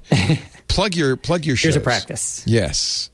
Yeah, we do the Windows Central podcast every Friday, 2:30 p.m. Eastern Time on our YouTube channel. And, I occasionally guest here and other spots as well. So we also have a gamers podcast on Saturdays, too. What's that? The Windows. And that's the Windows Central Gaming account, which is a separate YouTube channel. So Windows Central Gaming, and it's hosted by some amazing people who are a lot better at gaming than I am, that's for sure. I'm too old for this stuff these days, but those guys are excellent at it. So they do that every Saturday and have chats and all that kind of stuff. Last time you were on, you had a lot of game controllers. I see now you have some nice Nokia Windows phones behind you. Those are beautiful. Yeah, I go for the old retro. Dug them out of a box. I like that. Keep that passion alive. Nice. So. Very nice. Yeah, I've been playing a little bit of. It's kind of fun to see it again after 20 years. Diablo 2 Resurrection on my Xbox. doing huge traffic for us. It's a beautiful game. I mean, I loved it in the old days. The gaming is, it's funny how it hasn't aged that well. It's like, oh yeah, I remember there was a lot of grinding. That's right. Oh yeah, I got to go back and forth. Oh my God, I'm so tired of the portals. But it's fun to see it, and it looks beautiful. They really did a nice job of it. Daniel, thank you for being here. Also want to thank Dan Morin, sixcolors.com. He writes for Macworld as well. You do more podcasts than any normal human. That sounds about right. Yeah. It takes up a lot of my day. Yeah. Tell us about them. Sure. I co-host a tech podcast called The Rebound every week with a couple of my fellow Apple aficionados, Lex Friedman and John Moltz. We sort of take an irreverent look at the week's news, often Apple and other stuff. I love Moltz. Does he admit now to being the... I won't say anything about this. Okay, he won't admit it. Okay, we all know what I'm talking about. I can neither confirm nor deny. Yes, okay. Good. And I, of course, over at Relay FM, I co-host Clockwise with your pal Micah Sargent, my pal Micah Sargent, every week, which we do Which our you had me on once, roundtable. It was so much fun. We should have you back. I'm not used to doing short shows. It's a short show, I know. This is a little bit of a trick, but it's a good show. It's tough for me. Yeah. So it's great to see you. Do a bunch of that. Thanks. Yeah. Appreciate it. Yeah. Anything else? Did I get them all? Oh, those are my main shows, but I also want to always pump my books. I'm a sci-fi novelist. Oh, I forgot. Well. The novels. Yes. Yeah. So I got 3 out right now. Most recently, The Aleph Extraction, which is on sale. And the next one is coming next July. The Nova Incident. Pre-order's going up pretty soon. Has Apple Plus approached you yet for serializing The Aleph Extraction? The Galactic Fingers crossed. We'll see how Foundation does, I think. That'll be a good... what do you think? Good intro. I like what I've seen, and I'm enjoying it. Expensive. You got to remember that Isaac Asimov was never about people or characters. It was always books about the books ideas. are very dry, and they have cool ideas, but I think it was never going to make a TV show just 1-to-1. So I'm glad that they spent some time investing in character and all that stuff. They had to, and people are complaining, "Oh, it's not like the novel." What couldn't be like the novel? And by the way, still suffers from that kind of a little bit dry, a little bit like I don't care about anybody yet, but we'll see. I'm watching it. I can't stop it. It's so beautiful. I can't stop watching it. It's gorgeous. Yeah. Thank you, Dan. And of course, Christina Warren, it's so nice to see you. Always a pleasure. Senior cloud advocate at Microsoft, film_girl. Are you excited about the new Animal Crossing? Are you back to playing it or no? Well, I've taken a break, but I think there's an event that's in a couple of days, so I'm hoping to kind of get sucked back in. I'm not getting the new Switch OLED. You didn't get the OLED yet. Switch? No. Well, I got one, but it's going to someone else because they needed it, and they. Who do you go to when you need a console? You know. Come to me, and I pre-ordered it, but Walmart is back ordered, so. They'll get it sometime next week. I probably will wind up buying it, but Christina needs it. Christina needs it. You just want it. She needs it.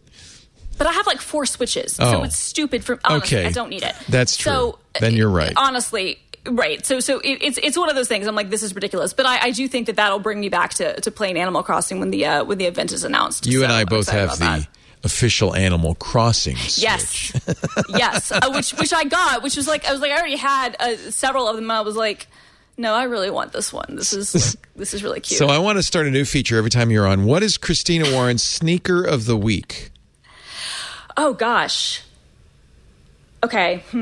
She's taking this seriously, folks. Yes. She's actually looking at her collection. She's reaching over. She's going to go get her sneaker of the week. You think I'm joking? This is extremely serious. Oh.